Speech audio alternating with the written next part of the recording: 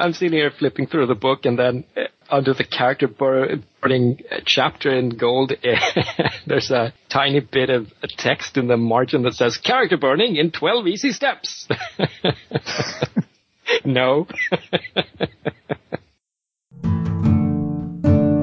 The Sunday Skypers.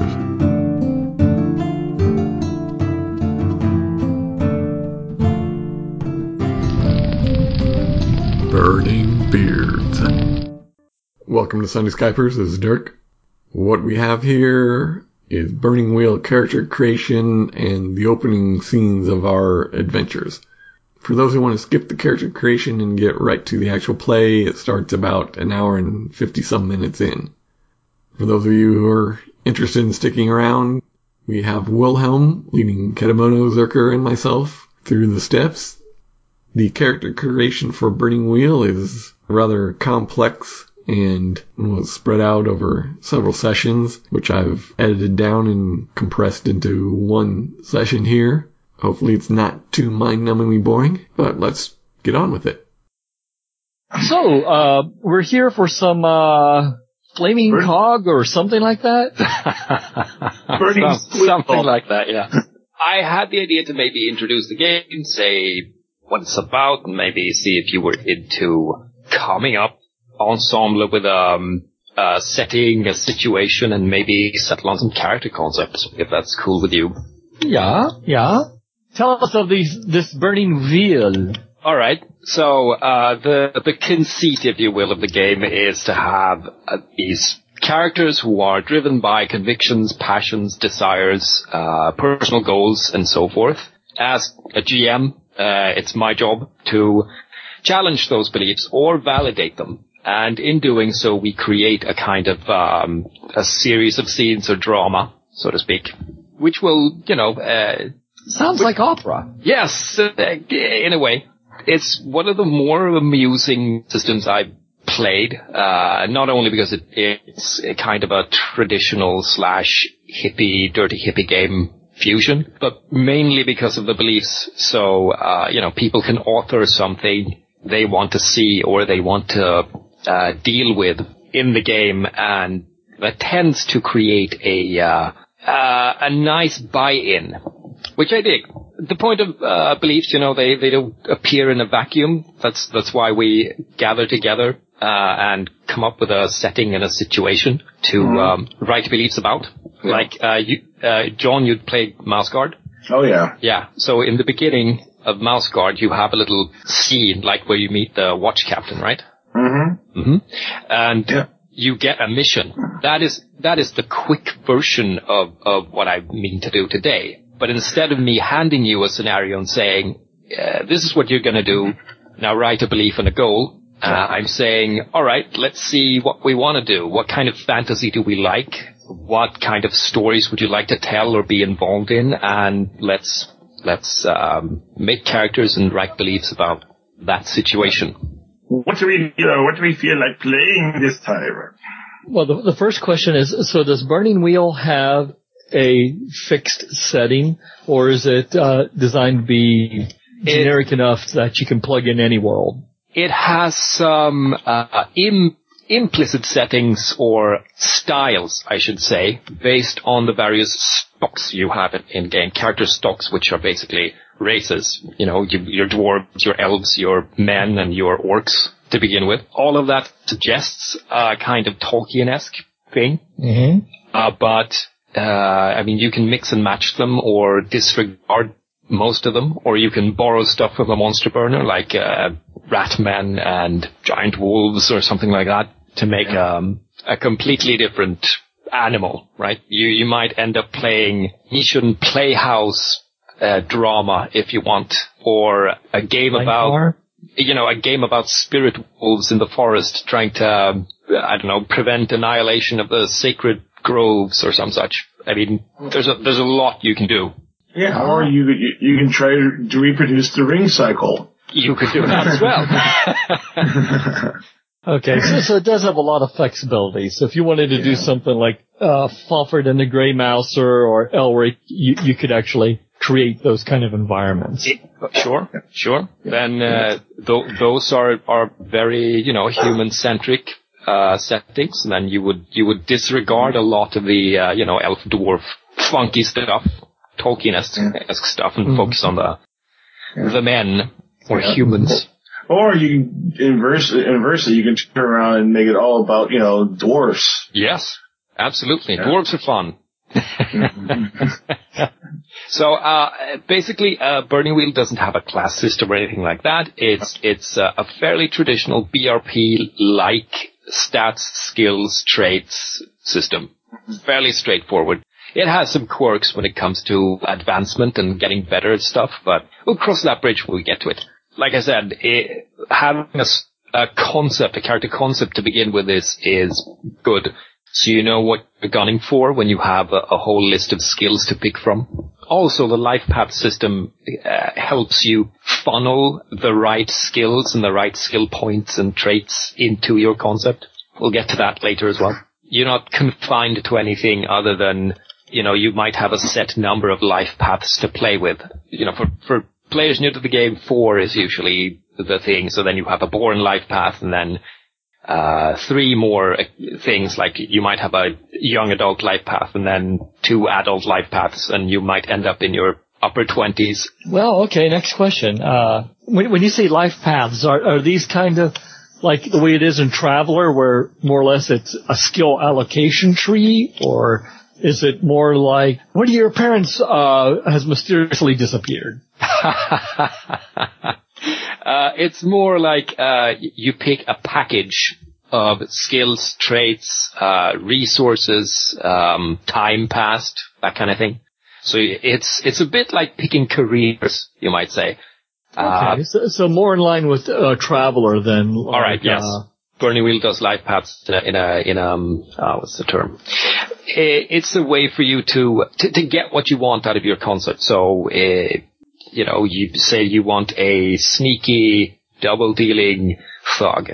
So then you might be born in the city, and you might take, I don't know, street thug for a second life path, and maybe a burglar, or maybe you'll skip the city and go to a different setting. This is something interesting in Burning Wheel. You can skip settings, or rather you can switch settings to outcast or peasant, or go into the army if you want that, and pick something there. So you can create a character who's been in a lot of spheres or circles. Yeah, that's fun, and that ties into a different set of mechanics. But yeah, again, we'll get to that. It's a bit of an involved affair. But happily, at the end of it, you'll have characters that you'll enjoy playing, I hope, and people with history and desires and nemesis.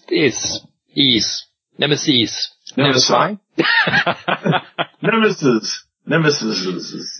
And arch villains. Or maybe you are the arch villains. And stentorious singing. You're looking at the dwarf. Yes. Good day. Oh, you haven't seen their, I think it's called Stentorious Debate, and they don't have drinking, they have drunking. It's not how much you can drink, it's how long you stay conscious. No, it's how quickly you can get roaring drunk. It's not about holding your liquor. It's how long you can hold it off. So, there's no such thing as dwarven ninjas, I take it. You could be a dwarven adventurer. Yeah, I mean, obviously you'll have personality quirks like drunking and stentorious debate and so forth, but those are tied to the dwarven idiom. But if you're an outcast, the dwarves sort of sneer at you and don't want anything to do with you. Out loud! What's wrong with him? Yes. Are you mute? He's a teetotaler. He doesn't drink. Am I mute? Here, let me inform you with a hand sign.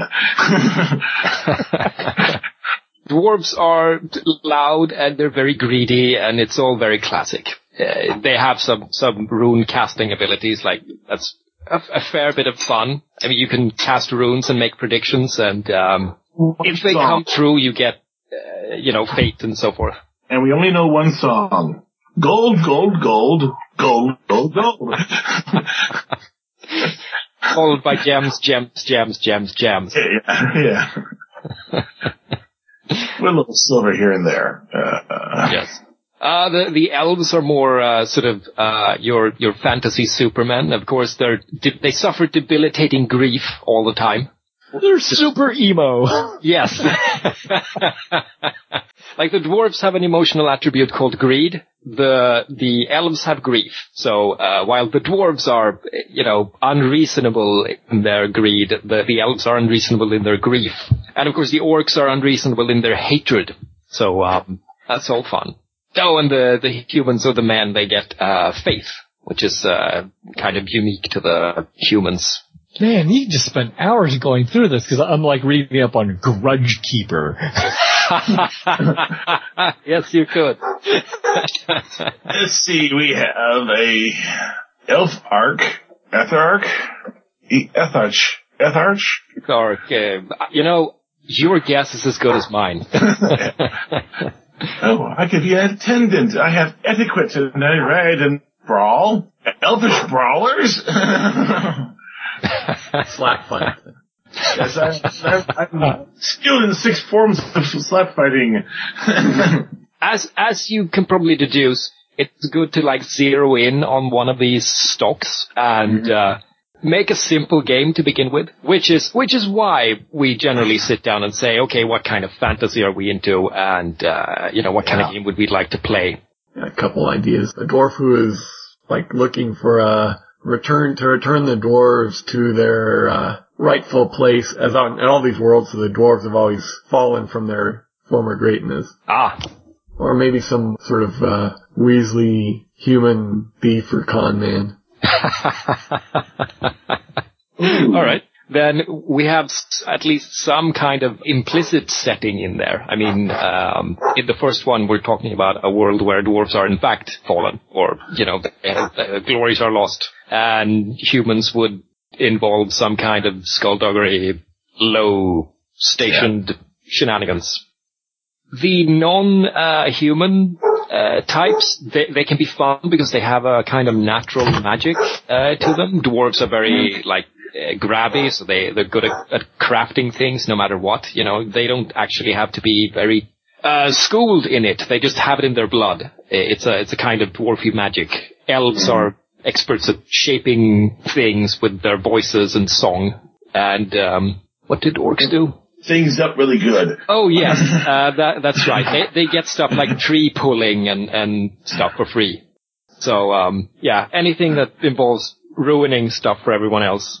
That's that's their thing. Now, the thing was with the human, basically sounds like you're talking about doing a con man thing where we're a bunch of outcasts, misfits, whatever, looking for our next mark. We could be a mixed group. That doesn't, if I play that type of character, doesn't mean everybody has to play into that. Well, it could be a mark. Sure. Mm-hmm. Or a wealthy patron. Is there a particular setting or style of fantasy that you would like to play? Obviously, if you would go with the dwarves, it would be fairly classic. Mm-hmm. Maybe dungeon delving and so forth. If you want to go with the men, it could be an urban setting. It could be, you could gallivant about the countryside looking for marks or whatever. Also, it would be interesting to settle on a general style. Would you like it to be a struggling game or a game where you're more, not big damn heroes, but at least, coming by Artha, which is, fate points and so forth, would be fairly easy. I guess what I'm saying is would you like a really down and dirty, shitty game, like the lowest of the low of the Warhammer setting, or something ridiculous like, I can't come up with anything now, but say your typical sword and sorcery main character who doesn't really have anything to worry about except for the abomination at the end of the scenario. Is there a particular style that you really want to play? Do you want to go with a traditional D&D style, or would you like to go with a more high, crazy thing, or do you want it to be a low-down, shitty thing. Or something in between. Or something in between, fair enough. More rough and tumble, Struggling, pulpy, anything like that? All of the above. Yes! That's what I want to do! No. Personally, I like adventurers, but I think high adventure may not cut it. All right. And Dirk was saying? Say if I was playing the dwarf guy, mentioned it'd be more on the high side, and if it was the this Weasley thief guy, it'd be more on the low side. All right. I can either go either way with Dirk's suggestion. Either actually, I'm probably playing the exact same character, but with some different nuances to him. Different height. Yeah. Based on what everyone said, I think the Dwarven Glory is the path that we need to take. All right. Mm-hmm. That's fun. I have never played a full dwarf game before, huh? That's going to be interesting. Everybody doesn't have to play dwarf if they don't. That's true. That's true. Yeah, but how long can you get the head hitting the door frame joke? Head hitting the dwarf frame? No. That's difficult too. But I wouldn't mind driving in a dwarf for this. Yeah, I was looking at the different choices here. I'm half tempted to play a clansman who's also a brewer. He's looking for those ancient brews that they used to make. The ones that would, make a dwarf work for hours on end without worrying about stopping for rest or nourishment. What do you mean, prime ingredient is dragon scale? It seems like we're heading towards a direction here. Yes, that is excellent. So, implicit setting then, a fairly classic thing with Lost Dwarven Glory. I mean, how would you like to frame this? Do you want to start with setting up an expedition, or do you want to start with the expedition having found this lost steading, or how would you like to play it? Well, we could be like three clans dwarfs. I call them clansmen, but they're clans dwarfs. Three clansmen who basically have been grousing over their lot in life, and then one of them. Generally, among dwarves, you don't shift social status. So it would be good to have at least someone with I would say Dirk's concept begs for being a dwarven prince anyway, but, at least one dwarf prince then. Yes. But then, his entourage or someone else's entourage could be, anyone. That's true. I was looking through actually there is a dwarf prince as a character, as a life path. Yes. And you can be a host or an outcast. Baleful stare. I stare. Really good. Oh. Yeah, let's see that. A call-on for intimidation or interrogation. He just gives you that look. Yeah, he has this arched eyebrow. I found that the traits is often the big hook for getting people interested in this game. Yeah. It's usually the same, you give them the character part and they go looking, where there's a whip, there's a way? Are you kidding me? Where there's a whip, there's a way. Can you provide me with a little structure here, how to go through all this massive options and choices? Simple idea about this LifePath browser, just to give you an idea. I'm going to help you through creation in a minute, is you always start with a born LifePath. So you pick Clansman, Guilder, Artificer, whatever, and then you pick the born LifePath, which maybe in Dirk's case would be born noble, and then you look over the life paths and you consider the skills and the traits and the points you get, like resources, which allows you to buy stuff, armor, whatever, but also holdings like a palace you keep a little track about on the combined years. Like you might end up with someone who's 80 or 40 or whatever. That will affect the stat points you'll have. So if you're very old, you'll likely not have as many physical points as someone who's young and spry. And let's see, what else? Oh, leads. You see leads all the way to the right? That means that if you have taken a specific life path, like say Born Noble, you don't have to continue being in the noble setting. You can go to Gilder or Artificer and go from there. If there's a life path there that you prefer or would like to go with, like you could have been born a noble, but maybe you feel a calling towards crafting, and then you go there. Of course, then you have to keep an eye on what requirements you might have. Like, for instance, Artificer requires Tyro or Craftsman, so you need to have that life path before you can pick Artificer. What else? I guess I'll just hang back and wait for questions. Also, perhaps we should settle on a finite number of life paths, like I mentioned earlier. Usually it's 4. Sometimes when you're playing with life paths outside of men, it might be good to let you have 5, because they have different requirements. So 4 or 5 life paths all told would be nice. Well, the other question is, do you have to branch off from your last life path choice, or can you branch off from any of them? Last choice. Think of it as a timeline. You go from Born to somewhere else, and then from there to that. Yeah. But of course, the requirements from, like, if you got Born Noble from Born Noble, or a trait from somewhere earlier, then you have that, providing you can assume you bought it. This is more or less a way for you to line up the life paths you want, and then all the points you have, and then you get to pick the skills you want from that, the traits you want. Oh, I should have said this before. The first skill you see on a life path is something you have to take, and the first trait on the life path is something you have to take. So if you take Ardent, you must take Humility as a trait, and you must also open Fire Building as a skill. Well, what was it cost to buy a skill, basically? To open a skill is 1 point, and when you open a skill, then you get a basic value, which is half of what it's based, like, say, Fire Building is based on Perception. So if you have a perception of 4, you start your skill at 2. And that means you roll 2 dice, 6-sided dice, whenever you want to accomplish something. And it's a 50-50 shot of getting a success on either die. So at most you can squeeze out 2 successes with a skill like that, which is fairly low.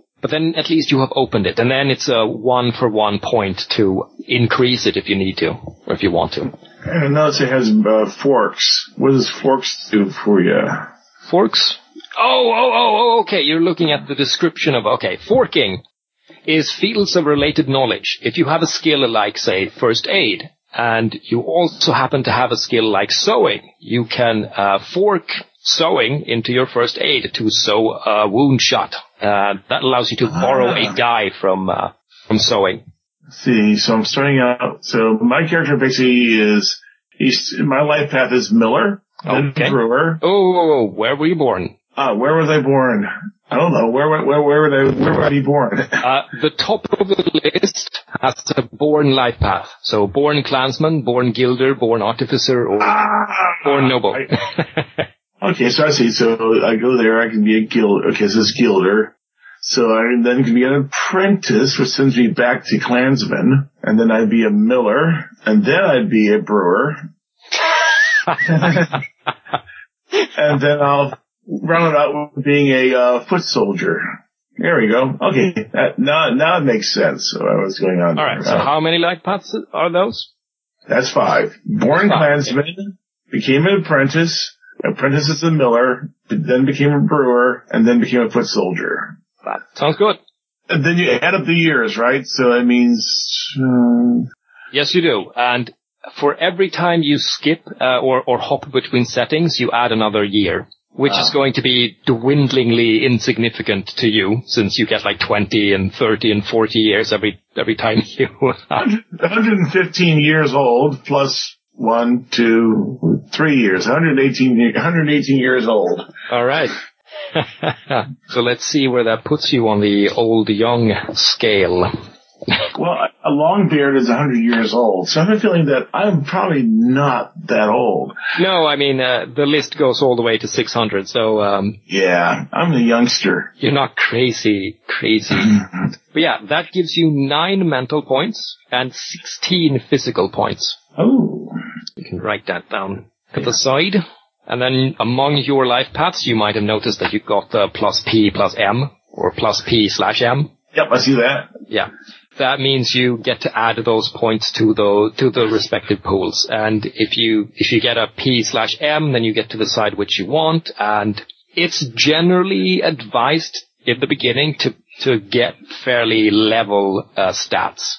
It will result in more even skills, so on and so forth. I should give you the stats if you don't have them already somewhere in the PDF or elsewhere. Will, perception, power, which are probably mental, and then forte, agility, speed, or which ones are which? You have 2 mental stats. That's will and perception. And the rest are all physical. And the rest are physical, yes. Power is physical power. Fort is your tolerance. Agility is your large... agility is actually precision. And speed is your body control. So this basically is putting numbers in the current... Exponent. Oh, exponent. Ah. You have a skill in exponent. All right. Burning Wheel delights in creating new terms for everything just to get you out of old habits, I guess. So it's not a roll, it's a test. It's a test of your beliefs or faith or whatever. Here's the difference between brewing and the dwarven art of Nogger. Obstacles. 2. Revered, sacred, and most secret ritual of preparing the grain. Sanctifying the distillery in preparation for the most holy. And brewing the nectar of the gods. Aye. What do these obstacles mean? Obstacles are examples for difficulty. They're like target numbers in PTQ. They represent the sum of successes you need to successfully make something, like manual milling that requires you to produce 3 successes with your dice to be able to do. I'm probably going to let you fix resources via email or some such, because it's a bit much on text. It's a bit heavy on text, and it would be a whole lot of typing now. Part of the resources fun is tallying up your resources and seeing what you can buy, and seeing if you can, buy a shoddy version of the thing you want to make ends meet. So I may just type it up in emails to you, and you can get at it whenever. Okay, so I think I've got my skills worked out. So then I do traits. Same basic idea. You have to open the first one, and if you see doubles, then you go to the next one, and if you have any points left and you don't want to open any more, you go to general traits or... Do you put more than one if you want to make... To be really odd or be really likable? How do you mean? Are there like skills in that? No, traits is a trait. You have it or you don't. All right. It's that simple.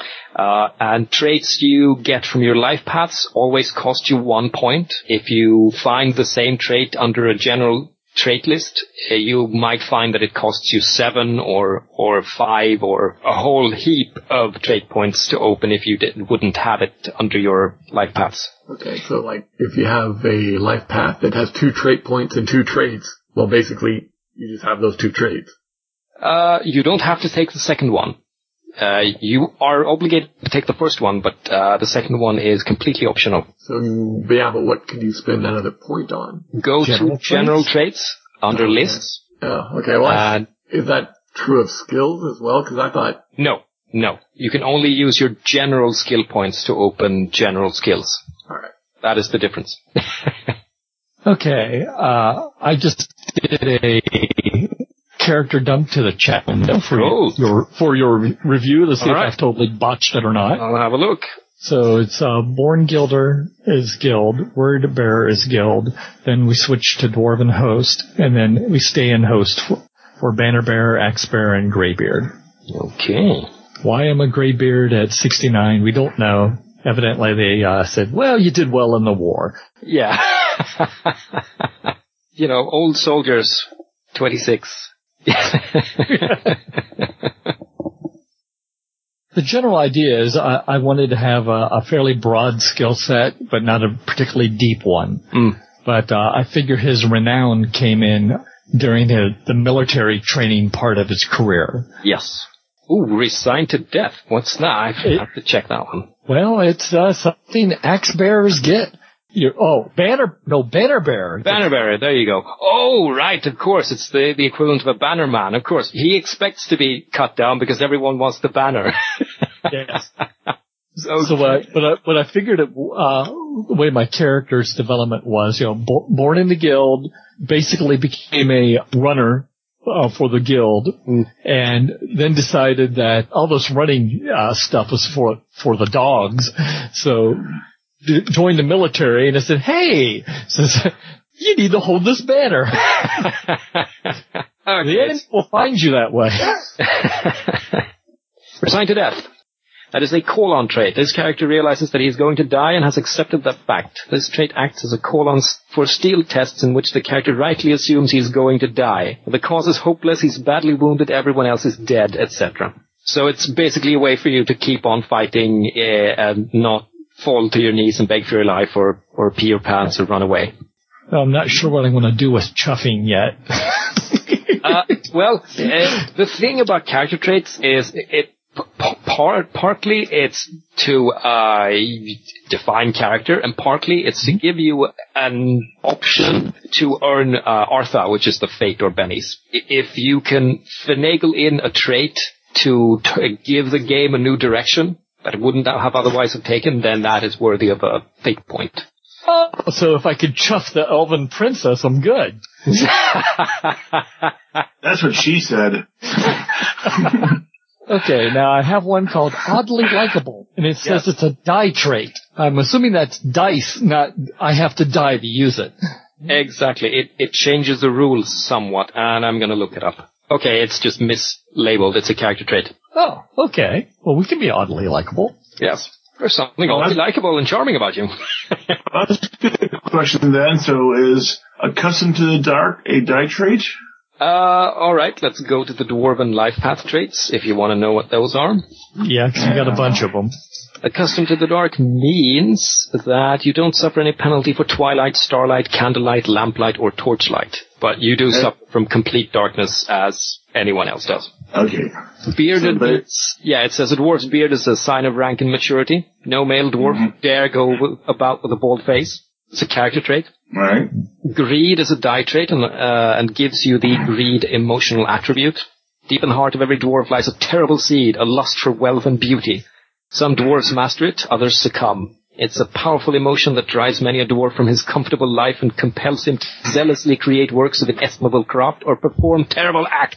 Oath sworn. All dwarves have stern values hammered into their skulls from a very early age. In fact, dwarven society is a complex and interlocking network of promises and traditions.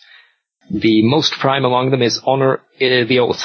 To break an oath is to break tradition and has seen dwarves through many dark ages. Well, that has seen dwarves through many dark ages, he goes. It is a terrible crime, and no one is easily forgiven or nothing is easily forgiven or forgotten. You start the game with an additional fourth belief. Interesting. Does that mean I have 3? 4, in fact. This belief must come in the form of an oath. Okay, for example, I owe Bury a debt of honor, or I swore to recover the crown from my brother, or my father's last words were to rule wisely. This I swore, and so on and so forth. I vow to never go near the beer again. Oh my God. That's just asking to be challenged. And shaped from earth and stone is the die trait. It allows you to use the various dwarven special skills like black metal artifice and stout.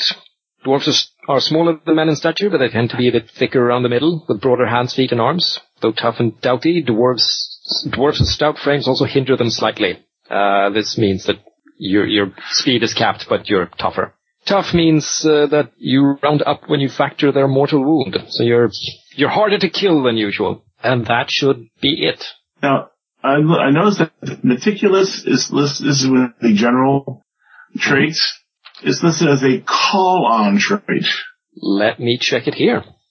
It says the same. Call-on is a trait that allows you to re-roll or break ties. If you have rolled, say that you have a call-on trait that says you're speedy, and you just you engage in a foot race and you come out equal with your opponent. He doesn't have the speedy call-on trait, you do, so then you can call on your trait to say, I win.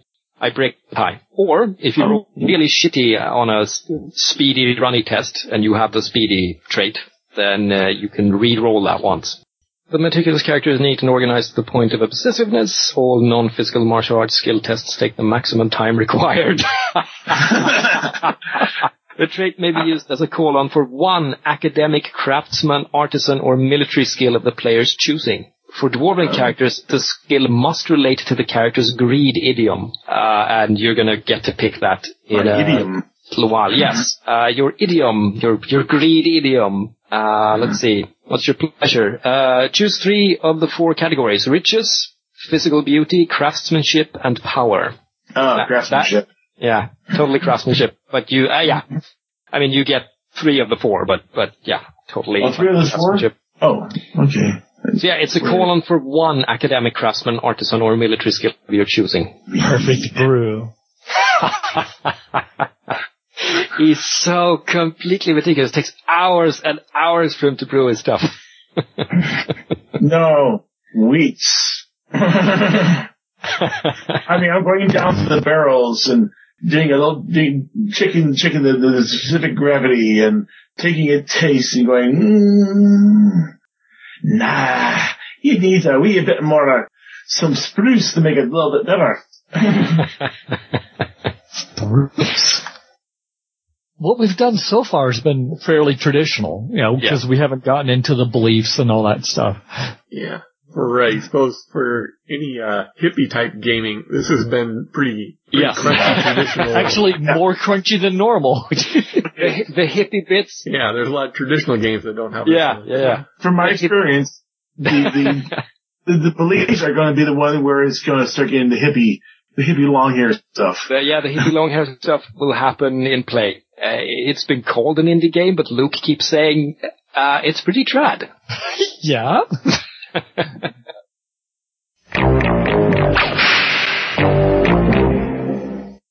Okay, well, I'm going to have to rethink this thing, because it took me 6 leaps to get to dangerous cook. Dangerous cook?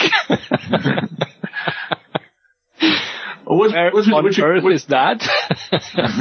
That's Born Gilder, Word Bearer, Banner Bearer, Axe Bearer, Greybeard, and Chirurgeon? Oh, okay. Chirurgeon, yeah. The Greek word for surgery. Yes. I see. You get cooking there. Okay, now I'm with you. But you had to fight your way to get to cooking. I mean, Todd, if you just want cooking, you could spend a general point to open cooking. Oh, man! That's such a cop-out. Spends 200 years fighting and scrapping to become a cook, and this young guy just takes it up. That is brilliant. See the scar here? Carrots. That's how I got that scar.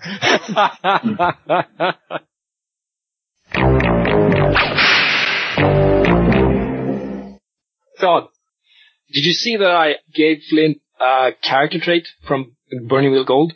I may have, but that doesn't mean I remember it. Alright, it's swaggering. It's a character trait that you get from Axebearer, from Host, in Gold. And I thought... That's a freebie, or...? Yes, it's a freebie because you get 1 trait point, and you only have 1 trait in the life path, and you have to buy it, so yes. Swaggering. Okay. Yes. Update my text file here. Swaggering. Johnny. Yep'em. From Burning Wheel Gold's Foot Soldier, which you may have spotted already, you get Salt of the Earth. For the humblest dwarf is the noblest of them all. He'd probably tell you. Is that a character trait? That is a character trait. And Dirk, in the event that you missed it, you get a noble specific trait from Burning Wheel Gold, which is something you really should have had, which echoes the nobility from the human life paths, which is Vergar. It's a Vergar. yeah, brain fart. Vergar. No, yeah, if you want to do the Swedish version. The original mythic dwarves, okay? So dwarven nobility, they all claim to be from this old strain, or whatever. And that means you get affiliation and reputation among dwarven nobility. Actually, among all dwarves as nobility. That's what it says. So it actually says you are noble. That means you have more pull with nobles and dwarves in general because you're a noble. It's a die trait, and you suffer a +1 obstacle to all inconspicuous tests among dwarves. Meaning, I don't know what it is. Maybe it's the nose. The noble profile, on a voice. Gotta be the beard. Something about the beard. The beard. Okay, it's the noble beard. Yeah. Now, of course, having looked through the book, I realized that starting on page 121 of the same number of your book, there's a whole section on Dwarven Greed, which is one of my traits. I mean, it's like 1, 2, 3, 4 pages on just that one trait, greed. Yeah, we'll get to it soon.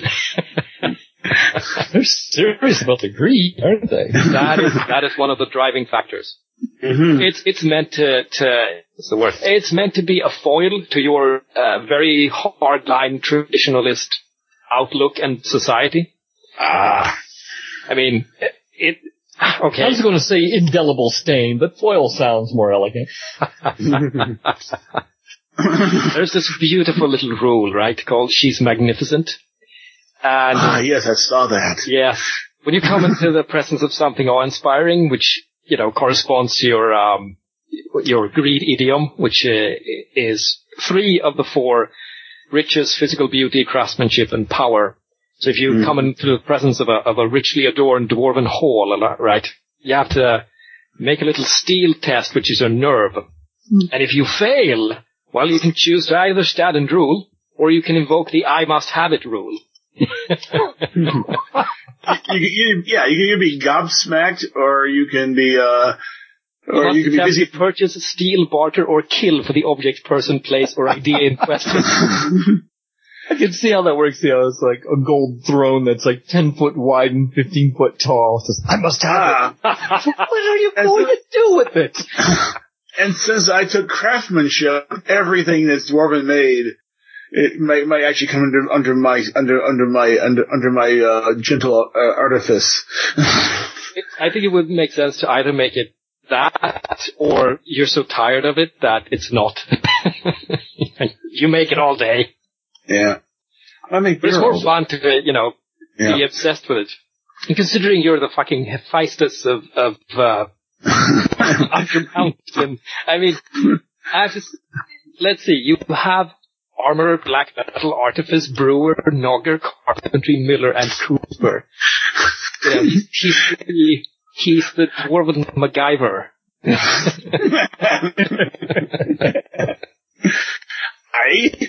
If I can't make it, it can't be made.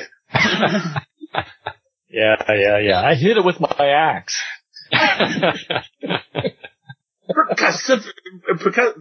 You try again. Hey, laddie, but percussive maintenance only works if you know how to do it right. It's terrible. You guys probably do call me laddie. I'm only 9 or something like that years old. Hi, lad. Oh, it's beautiful. So should we clean up the skills a bit? The first point gives you half the base attribute, and then the other points just increase from there, right? Yes. Now, if it has a will/perception as the base attribute, is it the average of those? Average rounded down. Okay. First of all, I'm going to be using some little bits and bobs for surviving and so on. And John can check this out in his book as well on page 90. We're foregoing stats for attributes, and attributes are stuff like your mortal wound, your reflexes, your health and steel, and all that fun stuff. Then that means you're going to have to answer questions, which is really fun. But let's make the little computations first and go to, say, mortal wound, okay? And that is the result of your power and fort rounded down, plus 6. Oh. And since you are dwarves and tough, that means you don't round down. You round up. Oh. But it's an even number. I feel so cheated. I mean, well, you're still in character creation. You can still finagle it. No. There's actually having all 4s and 5s made character generation a lot easier. So yeah, mine actually comes out, I get a 9, which would normally be a 4, but actually rounds up to a 5. Yeah. So okay, I'm looking at this. You got the plus 6. Yes. Oh, plus 6, so 11. 11. So your mortal wound is a B11. I presume Dirk is finished with that as well? Yes. 12. Excellent. 12. Ah, that's a tough dwarf. Stalwart. That's a tough score. Okay, now reflexes. And that is the average of your exponents for perception, agility, and speed. This time it's rounded down. Perception, agility, and speed. Okay. Perception, agility, and speed. Look before you leap. Yeah. 16. Oh, I got reflexes of 8. That doesn't work. It's the average. Oh, average. I'm sorry. Rounded down. Sorry. I wonder. So, it's 5. I have reflexes of 5. And that's a B5, right? Wow, you have an average. Well, maybe you do, actually. Yeah, so do I. Yeah. You're dwarves, that's why. I'm starting to feel like the sidekick. Be wearing the dwarven equivalent of tights. Lad, don't worry, your pretty little head. And the starting health is the average of will and fort, rounded down. Now, certain things will modify this value, such as being a dwarf. That means you have an extra point. So it gives me a 5. Now, you have some questions to answer, and these are fun. So, does the character live in squalor and filth? No. Anyone? No. You sure? I'm a You brewer. No. Is the character frail or sickly? You don't have any frail or sickly traits, really. So, no. Was the character ever severely wounded in the past? Ooh. You don't have any traits like that, do you? No. No. Then that's a no. Has the character ever been tortured and enslaved? Not really, is it? No. God forbid. I have to say, you're cheaty dwarves. I mean, most humans would have had at least 2 of these by now. Now, and you wonder why we look up, look down on the humans. They're slightly above the rats, right? Yeah. They're big rodents. Is the character athletic and active? Of course. Yeah. Yeah? Is that really true? Do you have the trait for it? Well, no, I'm just... You're a warrior. You're stout and tough and... Yeah. Okay, fair enough. Then you add 1 point. All right, and finally, does the character live in a really clean and happy place, like the hills in The Sound of Music? Yeah. Well, actually, No. I'm a brewer. If things get dirty around me, I put out bad brew. I have to keep things clean. But it's not really... but you're still a subterranean kind of guy for the most part. I don't think you're getting enough vitamin D. All right, that's what we get. That's what I make the beer for. Beer's full of vitamin D. Vitamin dwarf. All right, so you should have your starting average plus 2 then, which is a heinously high value. 6. 8. Wow. Next is steel. Yes. That's probably one reason why the humans don't like us. Because we're just so damn full of ourselves. Ooh. And beer. So we start at B3 for steel. One tiny little bit for health. Let's see. Now wait, you don't have enough yes answers. You could have shade-shifted it to grey, but you need a whole lot of points for that. So never mind. We're not Steel. fitness instructors. No. Let's see. Your base starting steel, and these are your nerves, is a B3. And you get to answer questions yes or no, same as before, to determine if, you're a little hardier than the rest, or steelier than the rest. So, has the character taken a conscript, soldier, bandit, squire, or knight-type life path? I believe that's true for all of you. Yep. That's a yes, so that's a B4 then. And I believe you have never been severely wounded. Yeah, we never killed anyone or murdered anyone with our hands. Has the character ever murdered or killed anyone with his own hand? Has he done so more than once? Yeah, I expect so. I would think as a soldier that... Yeah. I'm sure we've all killed something. Several times. So that puts us at 5. We give you another +1, so we're +2 so far. And you've never been tortured, enslaved, or beaten horribly over time. No. It's not you. Well, I was an apprentice. No. It's true. But that's considered normal. Now, has the character led a sheltered life, free from violence and pain? We're dwarves! Has the character been raised in a competitive but non-violent culture? Sports, debates, strategy games, courting? Not really. No. Right? No. And you're neither gifted nor faithful, since you're not humans. And, any of you have perception exponent of 6 or higher? Yes. Then you add another point. Woo! Do you have a will exponent of 5 or higher? Yes. No. Then you add another point. Oh my goodness, our noble is like wrought from steel. Is the character's fort exponent 6 or higher? Yes. You know, in every one of those last 3 questions, I've been 1 point under. So I have a steel of 6. I feel my character's destined to fail. But our noble has a steel, steel of 8? Yeah, 8. Dragon! It's just another one! He'll maybe be able to restrain himself when he's in the presence of something very beautiful or, valuable or pretty. Hesitation. Yes, your hesitation, which is the obstacle you roll against when you roll steel. That is 10 minus your will exponent. Oh, and there's no shade for it. No, it's just a number since it's an obstacle for you to overcome. So mine's 6. So we'll... Oh, that's okay.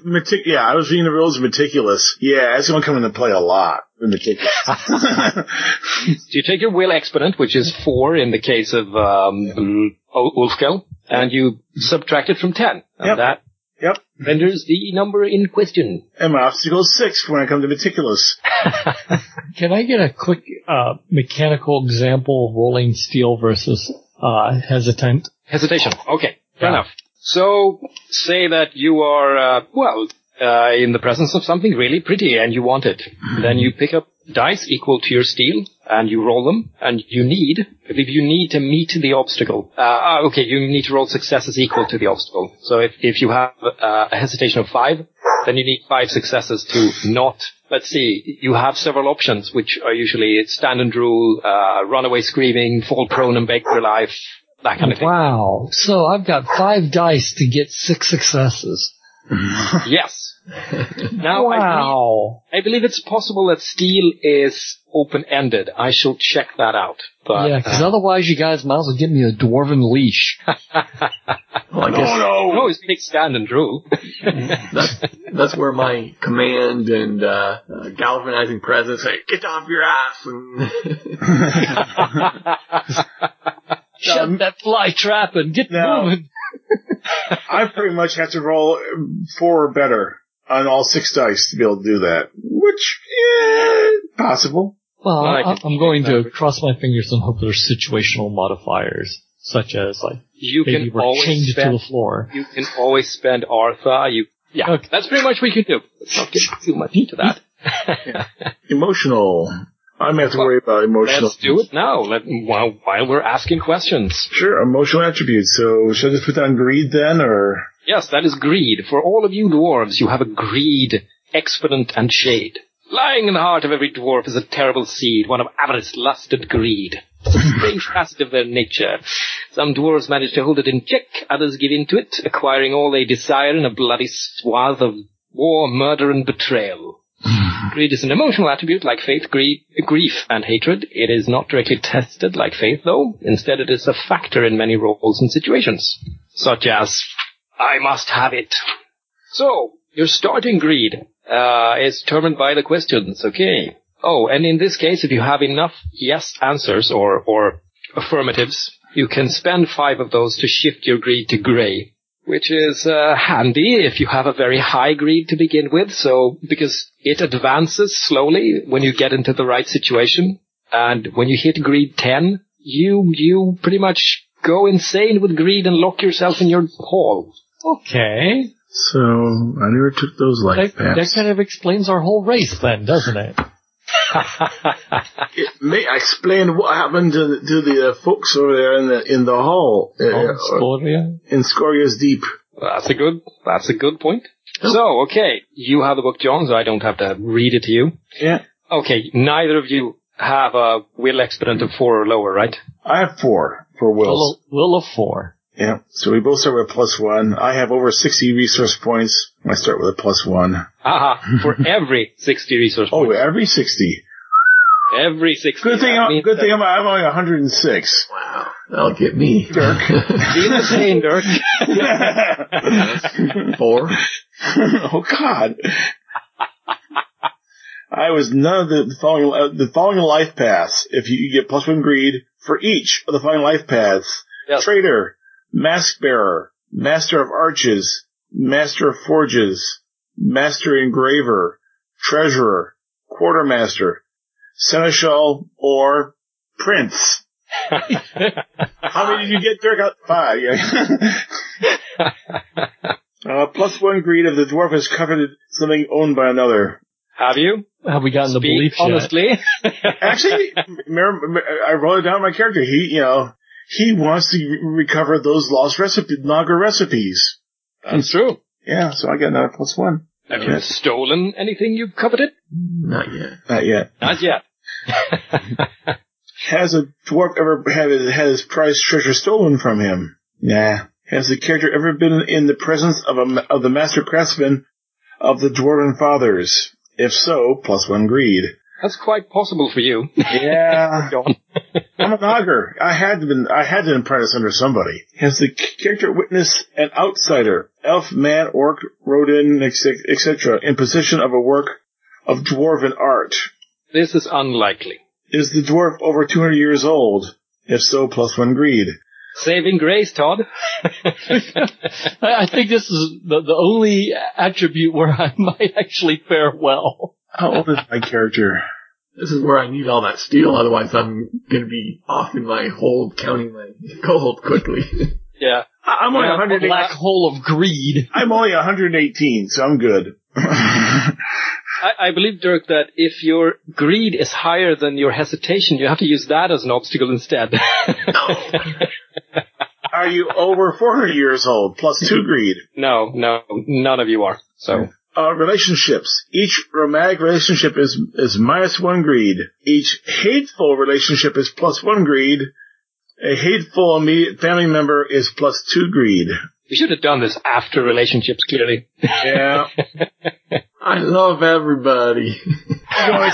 We can always come back and do that, you know. Yeah, let's tally this up for now and put it aside. Right now, I have only got a +2. So I am Really? like a monk among dwarves. But there was one question. Yes. There was one question that I might have answered yes to that I didn't get to. Is if you had something that was stolen from you that was a dwarvish item of value. And dwarf ever had his wife's treasure stolen from him. Yes. Okay. There was talk at one time about my wanting to recover a family sword. It wasn't stolen from me, but it's something I want back. Would that be something that would apply? No, I'd say if this is something you actually want to work in as something that is definitely stolen from you personally, then... Well, not for me personally, but something I want to recover for the family. So far, that I wouldn't count that. In that case, I have a greed of 2. I'm a saint. I got a greed of... Which is funny, is because I was actually going for the opposite personality-wise. I've got a lot of catching up to do. You can always go for it. I mean, when it's low, it advances quickly. Okay.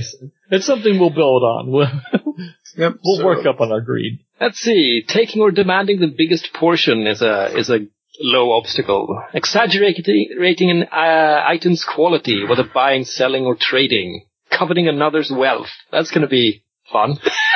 So it looks like that's it. So I have a 4 greed. Mm-hmm. What's yours again? 8? 6. Dirk? 6. Okay. Now, it would be boring, but you could spend 5 points and make it a 1. and make it gray. But I think it would be more fun and you'd get more out of it to have a 6. But it's only 6, so it's not that bad. Oh, I love this. I mean, I had a game where we had an orc with like he started with hatred B8, and at 10 they sort of implode in hatred and violence. So he was kind of, every time he had a chance to race, and he was like, "Holy crap, no!" The dark side is strong with this one. Greed can both help and hinder resources. If greed is lower than resources, the player may fork his greed into resource tests. The burning desire gives them the edge and urge to acquire more. But we haven't fixed that yet, so we check that later. Yep. So let's go to gear, relationships, affiliations, and reputations. Back to page 9. Not to mention resources and circles. Oh, we didn't do stride. Dwarves have a stride of 6, but this is probably not something that will come up because I don't plan to use fight to begin with. Yeah, but there's having have it written down. Yes. Well, just to give a frame of reference, what's the stride of a man? Men and orcs have a stride of 7, elves have 8. And this determines essentially how mobile you are in detailed close combat. Oh, yes, and there's the Dwarven resource list. Right, I sent you an abbreviated version. Do you all have the PM in front of you? Yeah. A reputation will allow you to more easily get your way or find someone you need to find, right? An affiliation does the same. Having relationships means this is someone you want to appear in the setting or in the story, definitely. I like that. Or if you just absolutely want to be friends with the Bandit King or someone. So probably should worry about a relationship first, then worry about buying stuff. I tend to think so too, which is why I find it a little backwards to have the gear before the relationships and all that. But c'est la vie. For dwarven arms, is it 20 for each? If you have an axe, 20, a knife is 20. If you pay 20, then you get whatever you need, throwing axes, knives, maces, whatever you need for your life path to make sense. All right. Like if you were a knight, you'd get a lance, a sword, maybe a dirk, maybe a mace. And if you want to buy weights, spikes, anything else to modify the weapon, like Todd wanted a top spike axe, that costs you 4 per modification per weapon. If you go with the shoddy variety, it's only 1 point.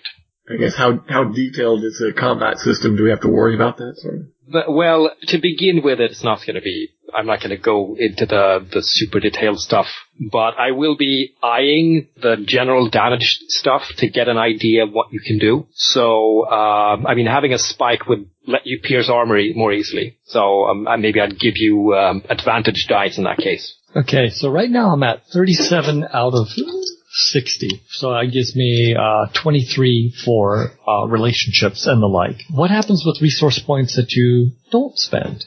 They die horribly. Oh, okay. Then I guess we will be relational. Yeah. Or we'll get greedy and get more gear. Let's see, there's a little tip here somewhere, I believe. Stray resource points. Sometimes you'll end up with a stray resource point. You can always buy a minor or close family, forbidden or hateful relationship. We recommend it. It's 1 point for a fun skeleton in your closet. Or you can buy a piece of armor, a gambison for 1 point. Or you could buy spikes, weights, and beaks for your weapons. You can also buy a leaky shack if you're of mannish stock, or elven arrows if you're an elf, that kind of thing. So there's always something you can buy. How best to do this? I think maybe we should do the relationships and stuff first, so you can actually establish that stuff. Indeed. And then we can settle for sure on the gear. Because it's annoying when you like have your dwarven mail and everything, and then nobody's heard of you, nobody cares about you. You have no money. Or you're just like a typical D&D character. So relationships work like this. They give you access to a specific person without having to, go to circles or roles or anything like that. And they, like I said before, they definitely cement you maybe wanting to be friends with the bishop or bandit king or someone else. Or being enemies with someone. You can establish people who will certainly figure in the game later. Now, taking a relationship with a character who's considered powerful and plays a large role in the game setting, that's 15 points to begin with. Somebody who's considered significant or important, but not, maybe the most important is 10. And someone who plays a minor role in the setting, someone who, isn't going to have a lot of clout or influence, that's 5 points. However, of course, there are no insignificant relationships. It's just how much they figure into the grand scheme of things. Okay. You can introduce quirks to these relationships, like, complications. Like it could be an immediate family relationship, like your brother or your father or a sister, or a different family relationship, like a cousin or an aunt. Immediate family relationships are 2 points cheaper. So, being the son of the present prince or ruler of the mountain would be, say, 13 points. Mm-hmm. And if that relationship is, say, hateful, it would only be 11. That's minus 2 points for being hateful. Forbidden relationships, forbidden relationships are 1 point cheaper, like the bishop who pals around with a bandit king. Relationships involving bonds of romantic love are minus 2. So, I mean, you can double up on certain things here, like make it a hateful but romantic relationship? Not a hateful romantic. It's That's just called marriage.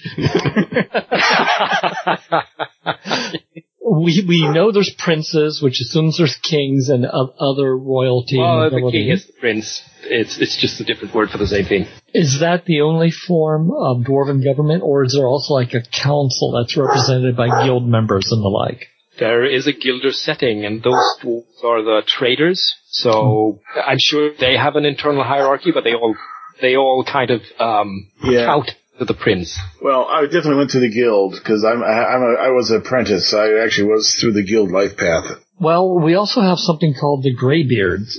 That just means you're a veteran in your field, whatever your field is. You may want to sit on this one a while and consider affiliations. Now, affiliations is you're connected to a specific group. It could be a smaller local group for 10 points. It could be a large regional or expansive group, a trade guild, or an all-thing ship, or a pirate fleet for 25 points, or something like a national powerful or ruling group, like a merchant league for 50 points. I'm not sure if this is going to figure extensively into the fairly simple setup I mean to do with you, but certainly having a rep beyond, say, Dirk's noble affiliation would be cool. I mean, a small something like a war band or a group of bloggers or some such. Yeah. That's 10 points. Yeah, I gave myself a relationship, brewmaster Pal, son of Vigar, Ulfkill's master when he was an apprentice, for 5 RP, so it's just minor. Cool. Affiliation, the Nagar Guild of Marl, 1D 10 RP. Excellent. And I'm going to give myself a up-and-coming reputation of 1D, so 1D 7 RP. So, cool. Up-and-coming Nagar. Yes, reputation is precisely that. It's not complicated to explain. For 7 points, you get one dice worth of reputation. Fastest kid on the street, the neighborhood thug, that kind of thing. That's what 1D stands for. Oh, okay. 1D, 1 die, yes. These are bonuses you get when you want to use your circles mechanic, right? Mm-hmm. So when you want to find someone, or, I need a brewer to fix something, or I need a craftsman or a hired killer, and if it falls under your affiliation and reputation and all that, then you get those bonuses. Just for Dirk, reputation. For a single die reputation, that's 7 points. For 2 dice, that's 25. And for 3, it's 45. If you want to be like, the infamous dwarf prince who never stands down or something. That steely dwarf. Here's a question, because it sounds like I'm gaming the system, though. Mm-hmm. Because my character does have armorer. Can I make my own dwarven armor? Yes, you can. I'll save money on buying resources then. Of course, that'll be an obstacle for me to take care of, but it's actually a great example, actually a great way to demonstrate how the system works. Could be, yes. Yeah. So, Todd, I would say you'd have to pick like something relating to trade or the dwarven host or some kind of subsection, right? It wouldn't be a big ass council, because you have a prince who has the final say, and he'll have an advisor maybe, and generals, but there wouldn't be, well, maybe you could, you could invent a Longbeard, faction, a little group, like the very old dwarves, the very oldest dwarves in the hold. Maybe they're the folks you go to for advice if you're an up and coming little 69-year-old. And I could see that working, but it wouldn't be part of a governing body, so to speak. Yeah. Mm-hmm. Also, as I think I said it in my PM reply, you could take a military affiliation with a specific war band. Okay. Well, see, now that I've got the points, I'm figuring out where to spend them. So, Longbeard Elders, how many points would that be worth? If it's a small group, which I suspect it is, it's 10 points. Okay. Well, I've got... It wouldn't be a regional or expansive group. It's not a trade guild or a pirate fleet. Pirate fleet and dwarves just does not mix. Well, you get the idea of how expansive it is then. Yeah. This would be like the Longbeards of Marl or something. So I can either have a dwarven workshop or I can have my own tools. But I can't have both. It's the way it prices out. I have a dwarven workshop, which is every dwarf should have, but that's 60 resource points. What and else? And then that leaves me only with... You don't need to have a workshop for all of your stuff. I mean, it would make things much simpler for you. Yes. Okay, so I'll just go for tools then, and each tool is specific to the different artifice, right? You need actually a workshop to use armor, black metal artifice, brewer, nogger, carpenter, miller, and cooper. Crap. To use them effectively, right? Yeah. You can use all of these things without a workshop, but that just means that you're at double obstacle penalty. Can you use, relationships or affiliations to work in somebody else's workshop? That would be an excellent example of using circles to circle up a friendly blacksmith who will let you use his forge. Well, unfortunately, I'm a greedy little bastard. Well, I decided to add a small house so I have a place to call home, but it's not as glorious as the Greybeards with their full holds. Something for me to strive for. It would be a smaller hold inside of a prince's hold, probably. Looks like I have 3 points left. For the people with the full and juicy lists, what's good for 3 points? I'd say a relationship, if you don't have one already. Well, besides the Longbeards, that's kind of a boring, stuffy relationship. Yeah, it's not a relationship, right? It's an affiliation. You have ties to them somehow. Maybe if you want to have some grandfatherly person among the Greybeards figure into the story or be important or some such, then you can buy that as a relationship. A minor relationship is 5 points, and if you make it, say, an immediate family relationship or other family and hateful, that would even make it down to 2. Well, I could always have one of my grandfather be a Longbeard. Yes, that would be pretty cool, actually. I think we'll go with that then. All right. Grandfather Goddardam. Oh, shit. I messed that up. What? That's 10 points for a 1D affiliation. 5 points. What can I buy for 5 points? Do you have a reputation or an affiliation or a... I have all 3. I bought those first. Excellent. Yeah, so I have a good relationship with my former brewmaster. I have an affiliation with the Nogger Guild of Marl. I figure we're starting from Marl. And reputation, up-and-coming Nogger. I have a Nogger workshop. It just gives me the equipment bonus. I'm trying to figure out how to work my ideas into the mechanics here. All right. So I'm thinking he's not necessarily on the in with the ruling group, but he's sort of like more of a black sheep rabble rouser, since he's trying to stir him up and get him to go do things like reconquer Scoria Deep and reestablish the power, and maybe the people who are in power are more laid back. No, we're happy we're in power, and that's good.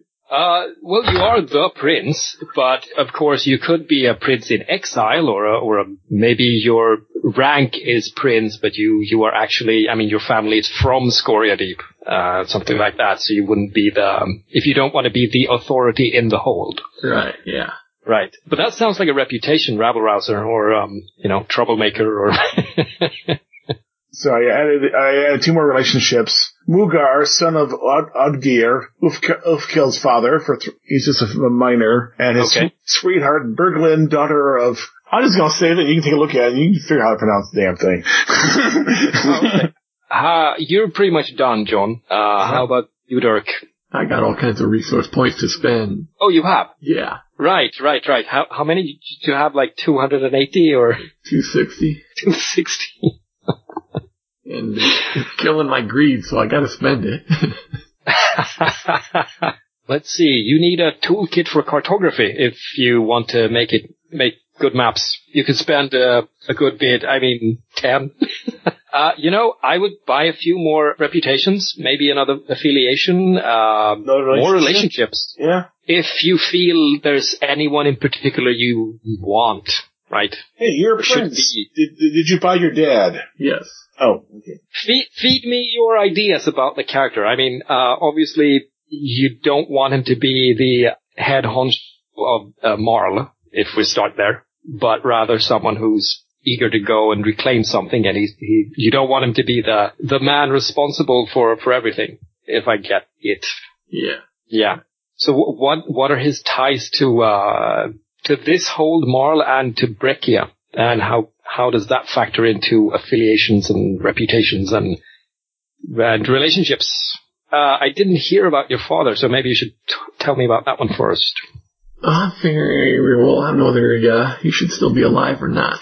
For our oath, we have to have like an oath sworn to somebody, right? Yeah, I suggest you make that either to a different player dwarf or someone in authority living, so to speak. I was thinking that he makes the oath to his father to reclaim their lost territories that maybe he had held and been driven out. We could do it like this. Maybe your father is indisposed. He is ill or old, and that's why you're prince. He's still the boss unofficially, but you have the title, and maybe you want to reclaim it before he dies or something. Yeah. Then you could certainly buy the relationship. You wouldn't have to buy it at 15, because he's not going to be a character who's around to make decisions and boss you around, but maybe 10 certainly. If he's restored, he's going to be a force to be reckoned with. Sounds good. Cool. Just what I was looking for him.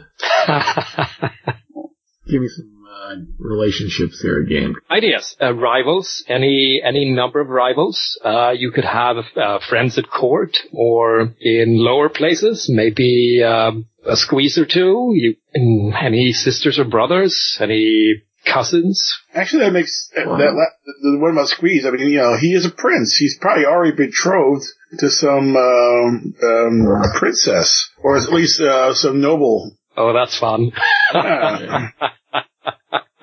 Whether or not you're actually married or not, that's up to you, I would say. But, you've been betrothed. It's meant to strengthen the family ties and blah, blah, blah, blah, blah, blah. Maybe to strengthen our ties with the Marl noble family. And she has a face like a mule, which I don't know if that means that she's pretty in dwarf terms or not. Depends if it's hairy or not. No bearded women, please. Why not? That's getting too silly. Fair enough. Of course, if you have this, whether it's a romantic relationship or not is up to you, of course. See, I don't know how much that's going to be figuring in the story or not, so that, what... do you imagine this betrothed, if you want to go for that, is someone with a whole lot of influence? They would be nobles, obviously. So they'd have a certain amount. Do you see them figuring into the story in some way, maybe aiding your expedition or foiling your expedition or anything like that? Well, if it's no to both, then I say make it a minor. If it's a maybe or a yes, then make it a significant, a 10-pointer. Let's try 10, we'll see how that goes. And is it a happy relationship, or is it, hello, Brunhilde? You know what? There's no way I'm going to let it be a happy, of course I'm going to let you go get yourself killed, you moron. Yeah, there's no drama in that, so. No. And she is a dwarf. You never know. She may. Well, if you're gonna go off and get yourself killed, you're gonna go get killed with me on your side. No. I think in this case we need to play up the Old Norse version, which is where they're unbearably annoying and terrible, and the ones who instigate the most blood feuds and all that fun stuff. Do you have your finery yet? Yeah, I've got dwarven mail, dwarven arms, finery, clothes, chronicles, a mount, a pack animal, Greybeard's hold, and dwarven tools for my cartography. You have sturdy shoes. Fine. 1 point spent. How much you got left? 5. What kind of arms did you buy? Dwarven arms. Okay. What kind of arms are those? And would you like to buy a beak, spike, or weight for one of them? Well, he's probably That's 4 points. Got a nice dwarven battle axe and maybe a hand axe, a dagger. Would you like a weight pommel or a spike or a beak for any of those? Yeah, it's got that blade on one side and the beak on the other or something. Okay, that's 4 points. That means for your remaining point, you can simply buy a minor relationship with an annoying little creature. Wait, no. My character isn't little. Yeah, I was going to say. Because dwarves have strict rules, and if you're kicked out of the community, you're pretty much a pariah, and that would be a certified forbidden relationship. It wouldn't be good for the prince to be seen with, a filthy adventurer who's forsworn his oaths and, something like that. I think that's the easiest way to get down to 1 point. It's tougher to find a workable relationship for 1 point in a different circle than other family or immediate family. Or you can buy another set of clothes.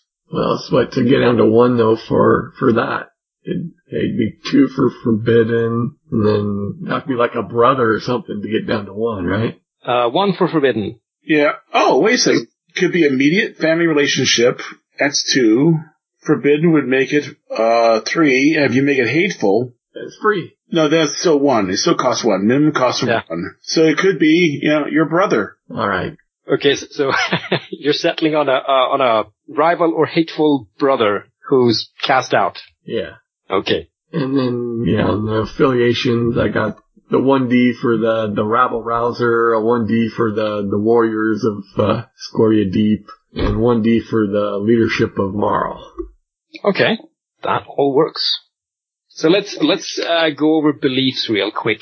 John, you're probably familiar with the concept from MouseGuard, right? It's a statement, but unlike MouseGuard, it combines the idea of a belief and a goal. So you often have a statement followed by a qualification or a course of action, like I will do anything to see the king deposed. So, that you have a goal and a statement and a qualification, I'll do anything. It's a very basic kind of belief, but at least it gives you a direction and a way to go. I suggest that these beliefs are authored in a specific way. Mm-hmm. You're dwarves, so you should have an oath, and that oath, I'll check on that in a minute. Besides that, I'd like you all to have one belief about Scoria Deep, whether that is finding the lost Nog, or reopening trade routes, or simply reclaiming it for... Reclaiming, yes, that's the word. So, do you want to write in terms of I believe I will, or I have a desire, or how shall I word that? I will, I must, shall, I swear, yes, I swear would be the oath. No, or in the case of Dirk, maybe in the name of my father, or I swear to my father or the ancestors, I'll reclaim Scoria Deep. Besides that, or those two, I'd like you to have less grand scale kind of personal belief, something that you may be able to do pretty much right now, something that you can go get presently. Like the moment we start play, it's something you have to drive for, like maybe you need to acquire funds or tools or armor or men. It doesn't have to be that way either. It could be something like, I want to prevent my snot-nosed cousin from joining up because he's going to be a nuisance. Okay, I actually have something. I need to make me some dwarven mail. All right. That can be as convoluted as it need to be. It's a need. There's a need, but I don't see any particular direction. If you involve, say, a person, a place, or a qualification, like I need to get X to make me mail, or I need to use, or okay, I got you. Yeah, okay. What would it be like convincing my betrothed that I need to go on this quest? Sure, that works. That's just a scene waiting to happen. I'm going to check up on the little oath subsection thing. Yeah, this is the thing. Dwarf characters start the game with an additional fourth belief, and that it must be an oath, and it must be to a character you have bought with a relationship. Bought a relationship with. Resource points. Okay, so since my major relationship is with my old brewmaster, it'd be with him. Acceptable oaths are: I owe Bury a debt of honor. I swore to recover the crown for my brother. My father's last words were to rule wisely. This I swore. I vow never to go near the beer again. What I wrote for my belief actually is going to be my oath. Okay, what's that then? Oh, well, I swore to Paul, son of Vigard, that I will recover the lost recipes of Scoria Deep, lost Naga recipes. Sounds good. So that means that you could also, Dirk, you could finagle the oath to your father as that oath, if you want to. I'd read that before, and that was my plan. Perfect. I suggest you take another oath, though, and make that oath about a different PC dwarf, or involving them. I still need a longer-term belief. Besides, I need to have Berglin's father, Davlin, the Black Metal Master, to make me some dwarven mail, which is the immediate one. So I need another one. Okay. So how many beliefs do we need? There should be 4, including the oath you just wrote down. All right. If it helps, write down more oaths to people. Yeah. But I want at least one belief to be about Scoria Deep, about something you want to do there. At least one oath and one immediate belief, like something you can go do right now. And you have those down, I believe, both of you. So if you have 3 beliefs out of 4, that's okay. I'm not going to hit all of them next time anyway. So here's a good one. I will reopen the breweries of Scoria Deep. Oh, cool. The cool thing about that belief, hold on, Dirk, is you can then add qualifications to the tail end. So, it starts with I will reopen the breweries of Scoria Deep by helping open up the underway, by securing the underway, or clearing them of the goblin menace, or whatever else. I can add those later, or what I mean is you can save the first bit, the bit you have now. Yeah. And then when you want to accomplish something and earn persona points, you add the little qualifying statement. This is what I will do to reopen the, right? I gotcha. So here's my base statement, which is what I'm going to put right now. Then later on, I can then amend it. Yes. You want us to have a tie-in and belief to the other player characters. Preferably one or the other. Or both if you're strapped for other ideas. I mean, it could simply be, you've sworn to repay someone for their bravery or honor or some such, or it could be you've sworn an oath of brotherhood and you'll let them have a piece of, whatever plunder you come across, or simply... I swore to see that he gets his brewery in Scoria Deep. Cool. There we go. So my oath is... I swore to Brewmaster Paul that I will recover the lost Nog recipes of Scoria Deep. I will reopen the breweries of Scoria Deep. I want to wed my beautiful Berglin in the temple of Ale, the god of Nog. And I need to have... I think it's just cooler if you leave it at the temple of Nog, right? Because then it can be a brewery. Yeah, temple of Nog, yes. Yeah, temple of Nog. And I need to have Berglin's father, Devalin, the Black Metal Master, to make me some dwarven mail. Oh, wait. To make you some dwarven mail? Do you mean dwarven light mail or heavy mail, or do you mean actually dwarven mail, the mail that? He's gonna probably light mail. So okay, I'll make that light mail. No, just to be clear, so you're not expecting the Rolls Royce of armor. No. That would probably take not just a keg of nog to pay for that. That would probably take. Dirk, read me yours again. May have to reword some of these a little bit, but swear to my father to reclaim Scoria deep. Confess my betrothed Freya that I have to lead the reconquest of Scoria. Mm-hmm. Swore to help Ulfkill reopen the brewery of Scoria. Mm-hmm. And we must assemble a dwarven war band for the reconquest of Scoria. That sounds good. And I have yours, John. So.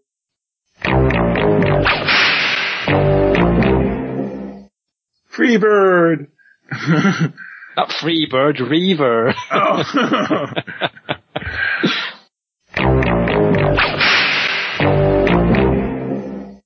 I factored some things to save time.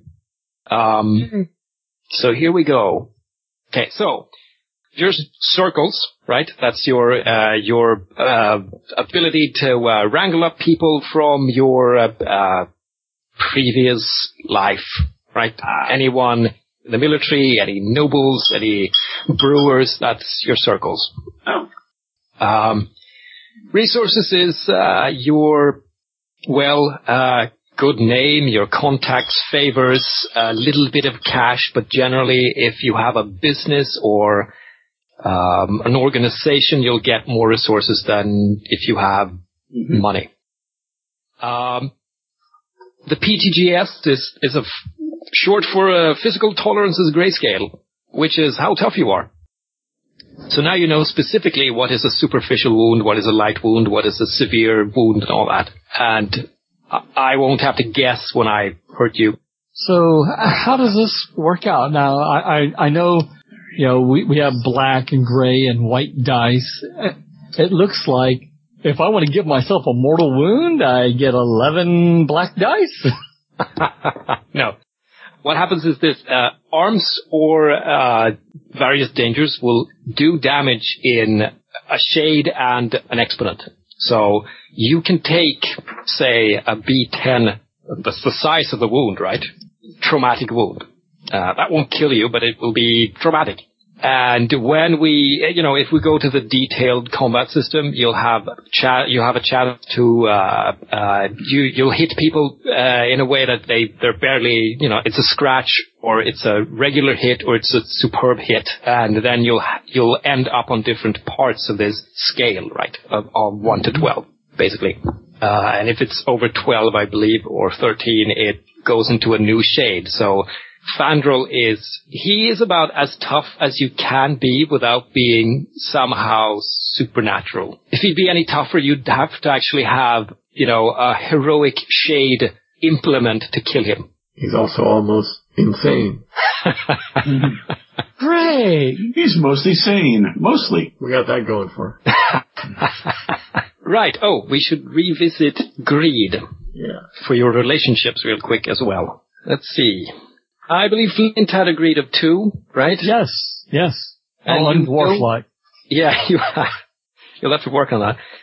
Do you have either romantic or hateful relationships? You only have your I just have a respectful relationship. Alright, so the grandfather Gotterdam is, it doesn't have a qualifier like that. Correct. And that's the only one you have. Then I'll follow that madman Fandral wherever he goes. That doesn't. You're gonna do that anyway. That just gives you the opportunity to gain more. Okay, so you stay at 2. Now, Fandral, I believe you have a hateful family relationship, immediate family relationship. Yeah. With your brother Alberic. That gives you 2 more greed. And if you're at B6, that makes it B8. Which is kind of high. Yeah. So if we shoot him in the head and get rid of him, then spend that 1 point on some more sturdy shoes, I'm suddenly not insane anymore. That's no fun. You know what? I hope I spent that PM. I never know. Yeah. Yeah, okay, excellent. You can actually convert 5 points into shade-shifting it to gray. So you'll have a more powerful greed, but you're not as near insane. Yeah, going mental. If that is more to your liking. So to free up the 5 points, I might eliminate things that would need me to get, like your brother. Yeah. I like your brother, though. It would be a damn shame to just cut him out. Yeah, that's why, in some senses, I think I'm finding this character creation system rather clunky. It is a little, and especially the first time you do it. And it's messy. I understand and think some of the ideas of kind of trying to tie some of these traits and things into the mechanics, but it's done in a clunky way that seems to be like the mechanics are more driving some of the stuff, and that's not good. Well, hopefully. How do you mean driving? Well, like having the outcast brother and stuff, that's an interesting idea and character idea and for story ideas, but then it seems to be driving part of my character, so she might be going insane very quickly, like, well, okay, why am I spending 1 point on that just to make that guy insane, and to make him a character that I'm not going to be able to play anymore, You will be able to play it, just, he may have a slightly shorter shelf life. But I mean, if it doesn't tickle you, then, let's not go down that road. If you don't have anything else you want to spend that point on, then let's just toss it. I mean, if you bought that relationship just to spend the point, I can understand. It's not an uninteresting plot thing, but it seems the implications to the character for that interesting plot thing is getting a little too heavy. What I really want to get at is why he's on the sheet. Is he important to you, Dirk? He wasn't. I mean, is it something you can have or don't have, or is it something that you definitely want? I could go either way on it. I mean, it wasn't a part of the original idea of the character, but I see it as, okay, it could be an interesting thing to play out, but not, if he's not there, it doesn't really change the character. All right, then, if you feel you'd rather stay at B6 and not shift it anyway, shade or otherwise, then let's nix the brother and nix the point. You don't have a present belief about the brother anyway. All right. John, did you amend your greed, by the way? No, we haven't. We haven't got to that yet. Okay, you have one romantic relationship, right? Yes. And then that takes your greed down by 1. Aww. Where's my worksheet? As if he would have just loved his brother instead of hating him. Well, we don't want that kind of love. No, because I've already factored in that. When I was working for the books. I was looking at the numbers, and I already factored that in. So my greed at B4 is exactly what it should be. Good. Then we can put that to rest. Excellent. Your instinct statement should start with the phrase "always, never, when, if then," or an if then statement. Though it does tend to sound like a belief as well. It shouldn't, but it could. Yeah. I mean, would this be a fine instinct? When in doubt, follow your leader's orders to the letter. Follow orders to the letter. Sure. Okay. That's an instinct. Follow orders to the letter. That's, it has an invisible always in front of it. Or I wrote up and down, when in doubt, follow orders to the letter, which works the same way too. Well, no. No? That's only when you're doubting. Okay, just simply, alright, just down there, always follow orders to the letter then. Alright, always follow orders to the letter, which can get you in trouble. But then again, I'm meticulous, so that, you tell me to do something, I do exactly what you told me to do. In-game rules, lawyer. How many instincts should we have? 3. 3. They're little like macros, always trust a pretty face, never break a promise, if challenged, show no mercy, when spooked, I run away screaming. That's a steal response. Always have enough cash to tip the doorman, etc. It's something that your character always does, never does, or something he does when a certain stimulus comes up. Never trust a teetotaler. I can totally see that. What? You don't like me, brew? The devil with you. Todd, if you want to have your axe with you all the time, then write that down. Or if you want to have something quirky, like, if you have a chance to steal food, you do it. That's cool too. Okay. You have an instinct like, why, yes, I do sleep with my axe.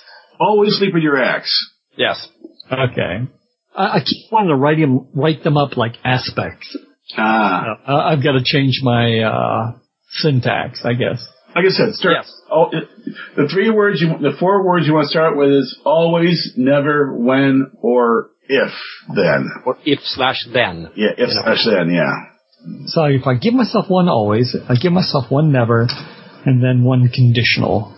So I could have something like never trust a human, right? Yeah. Sure. One of mine is never trust other races. Oh, this is why narrow it down. Dwarf supremacist. Stunting power! Yes. How criminally stupid can we make instincts? As stupid as you want them, or as stupid as you feel your character is. Because I was thinking something like never say no to a lady. That could cause all kinds of trouble if it got out. Says, oh, he's such a nice boy. Oh, yes, you can totally manipulate him. Oh, please take that one. Okay, sure. Okay, here's what I'm thinking of. Never trust other races. Always expects to be followed. Orders to be followed. And always talks in combat. That's handy, especially if we're on a stealth mission. Yes. Did you just put a cork in it? If the middle one always expects to be followed. Expects orders to be followed. Oh, okay. Oh, in Burning Wheel, are there goblins? Sure. Are they the obligatory mortal enemy of the dwarves? Of course they are. I imagine a game without that. Well, one never knows. You might have very well educated goblins that fill the role of lawyers and scribes. Well, I didn't say they weren't. Oh, well, maybe that's why we hate them. I mean, you also have orcs too. Orcs are just as bad.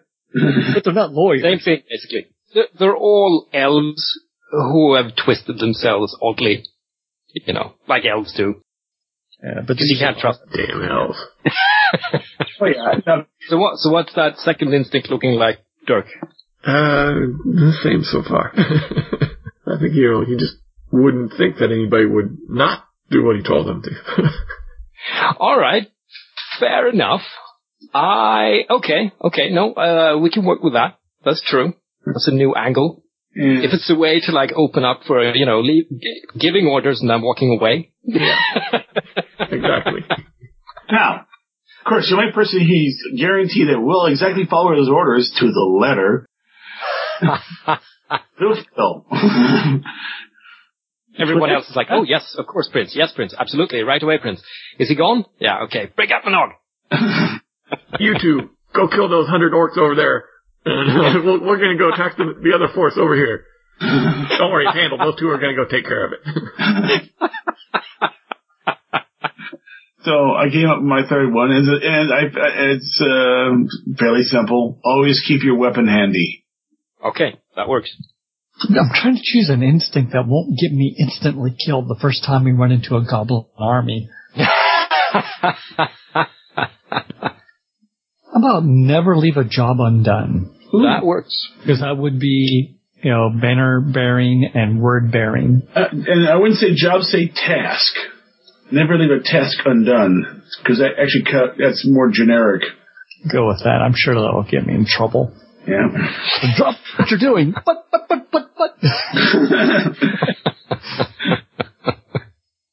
Okay, so we have always sleeps with his axe, never say no to a lady, never leave a task undone. Of all of us, I think the only person who doesn't actually fold his bedroll up just nice and neat and touch everything and then put everything back in place is, of course, our leader. He's got people to do that now, doesn't he? Yeah.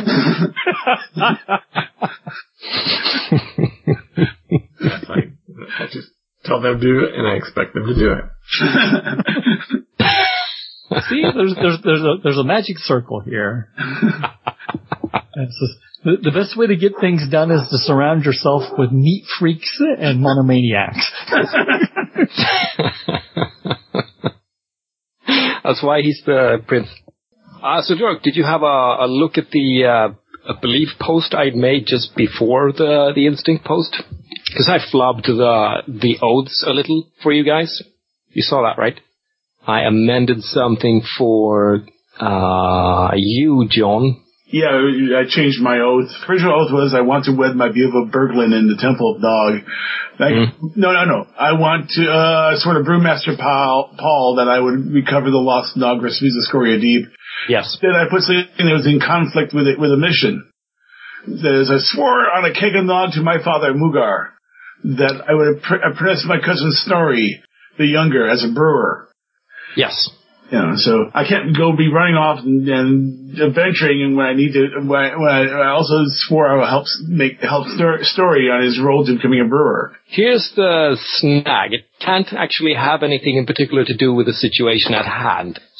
But, I mean, you could always introduce him and have someone else take care of your duties while you're away. I mean, that's something to do. Yeah. But, I mean, so long as it doesn't actually interfere with the big thing, it's fine. Okay. It may come up, it may not come up. Your dad going, but you promised. You promised. Can you explain this again here? I'm not understanding why the swearing an oath to my father wouldn't work. You can definitely swear an oath to your father, but it can't be the oath you get from the trait, since the trait specifies it cannot have anything to do with the game situation specifics, like, you going to Scoria Deep. It could be an oath about always keeping, always holding on to your honor, or, something a little broader maybe. For that specific belief, which is the oath you get from the trait, oath swearer. This belief must come in the form of an oath and represents a pre-game bond between a dwarf and one of his relationships. Oaths that pertain to the situation in play fill one of the standard 3 belief slots. And I mean, all of the examples are pretty broad, like I owe bury a debt of honor. I swore to recover the crown for my brother. My father's last words were to rule wisely. This I swore.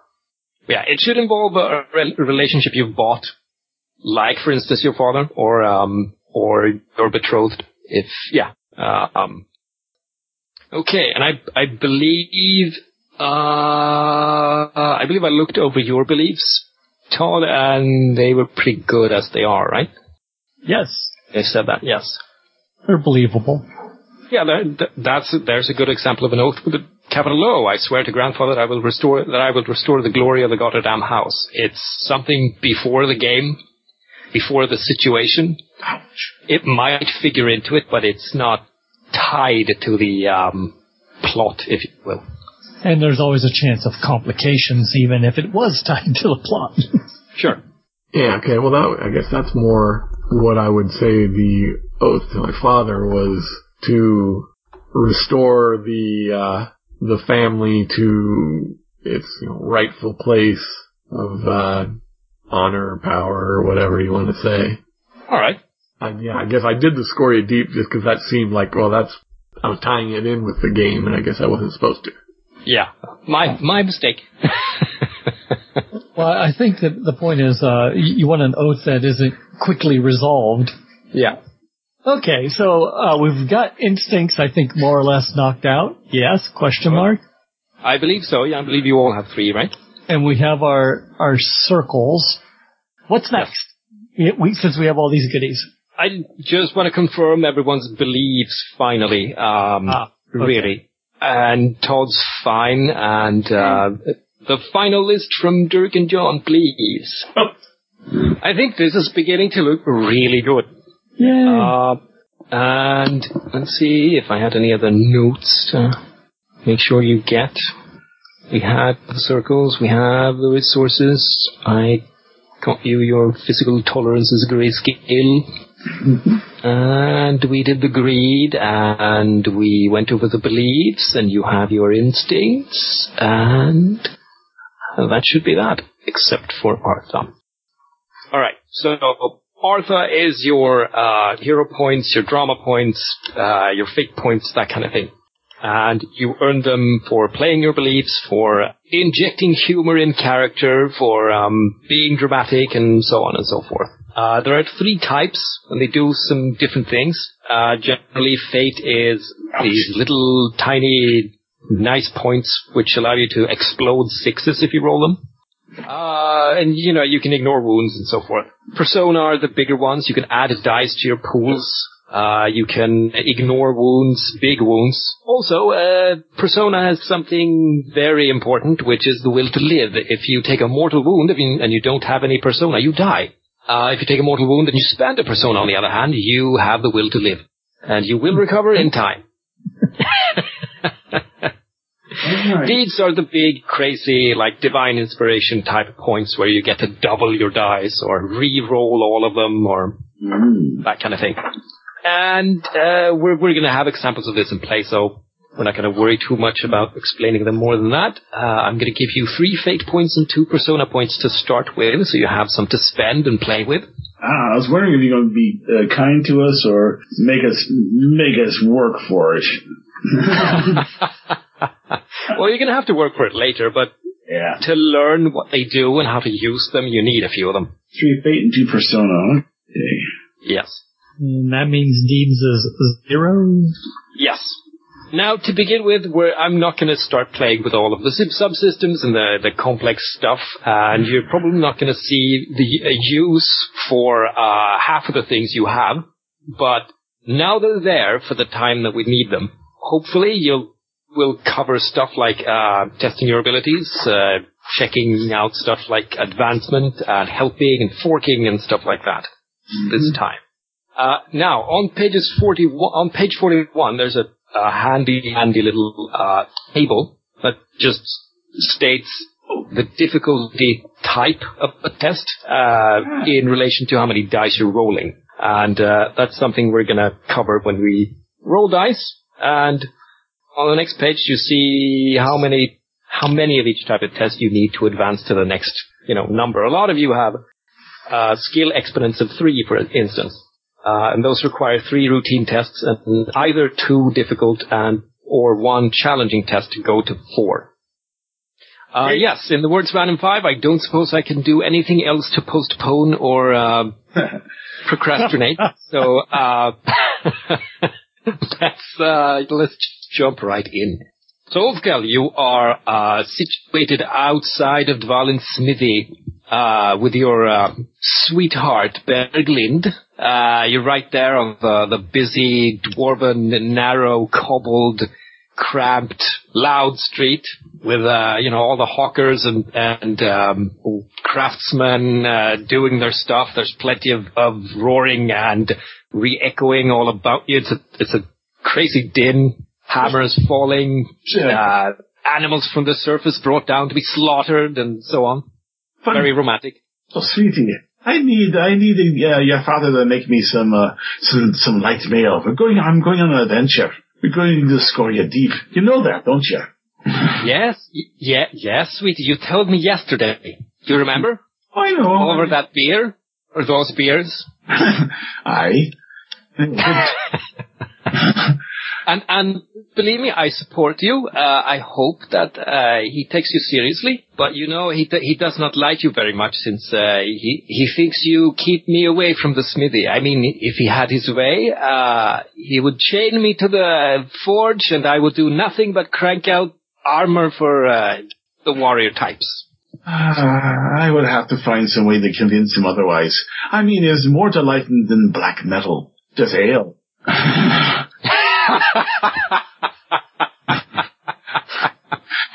Of course, if Earthkill had his way, he'd chain her to the grist mill. But anyway. Anywho, yeah. Yeah, she gives you a kiss and tugs your beard and says, "Good luck." And then she spits into her hands, rubs them together, and goes in to do her work. So I come walking up. Do I see the Black Master busy working?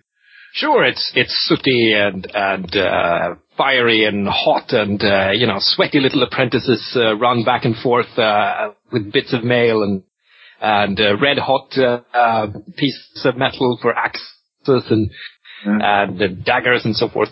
Oh yeah, the poor little bastard's apprentice in the corner, busy putting the links together and riveting every link. Like you can see 20 apprentices doing. Anyway, it's a mess. It's sooty. It's controlled chaos. Of course, in the midst you have the sooty, black-bearded father of Berglind shouting and slapping people's backs and so forth, egging them on as much with encouragement as fear. Well, I gird my loins and I walk up to him. Oh, you! Stop.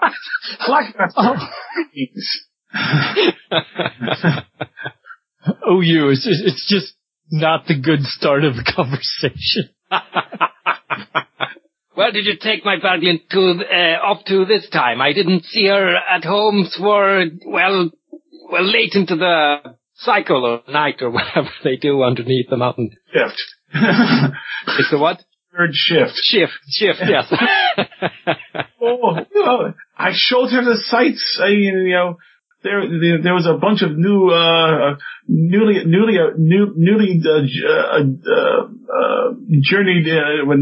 graduated apprentices, so we were setting up their breweries. So we were busy tasting their wares.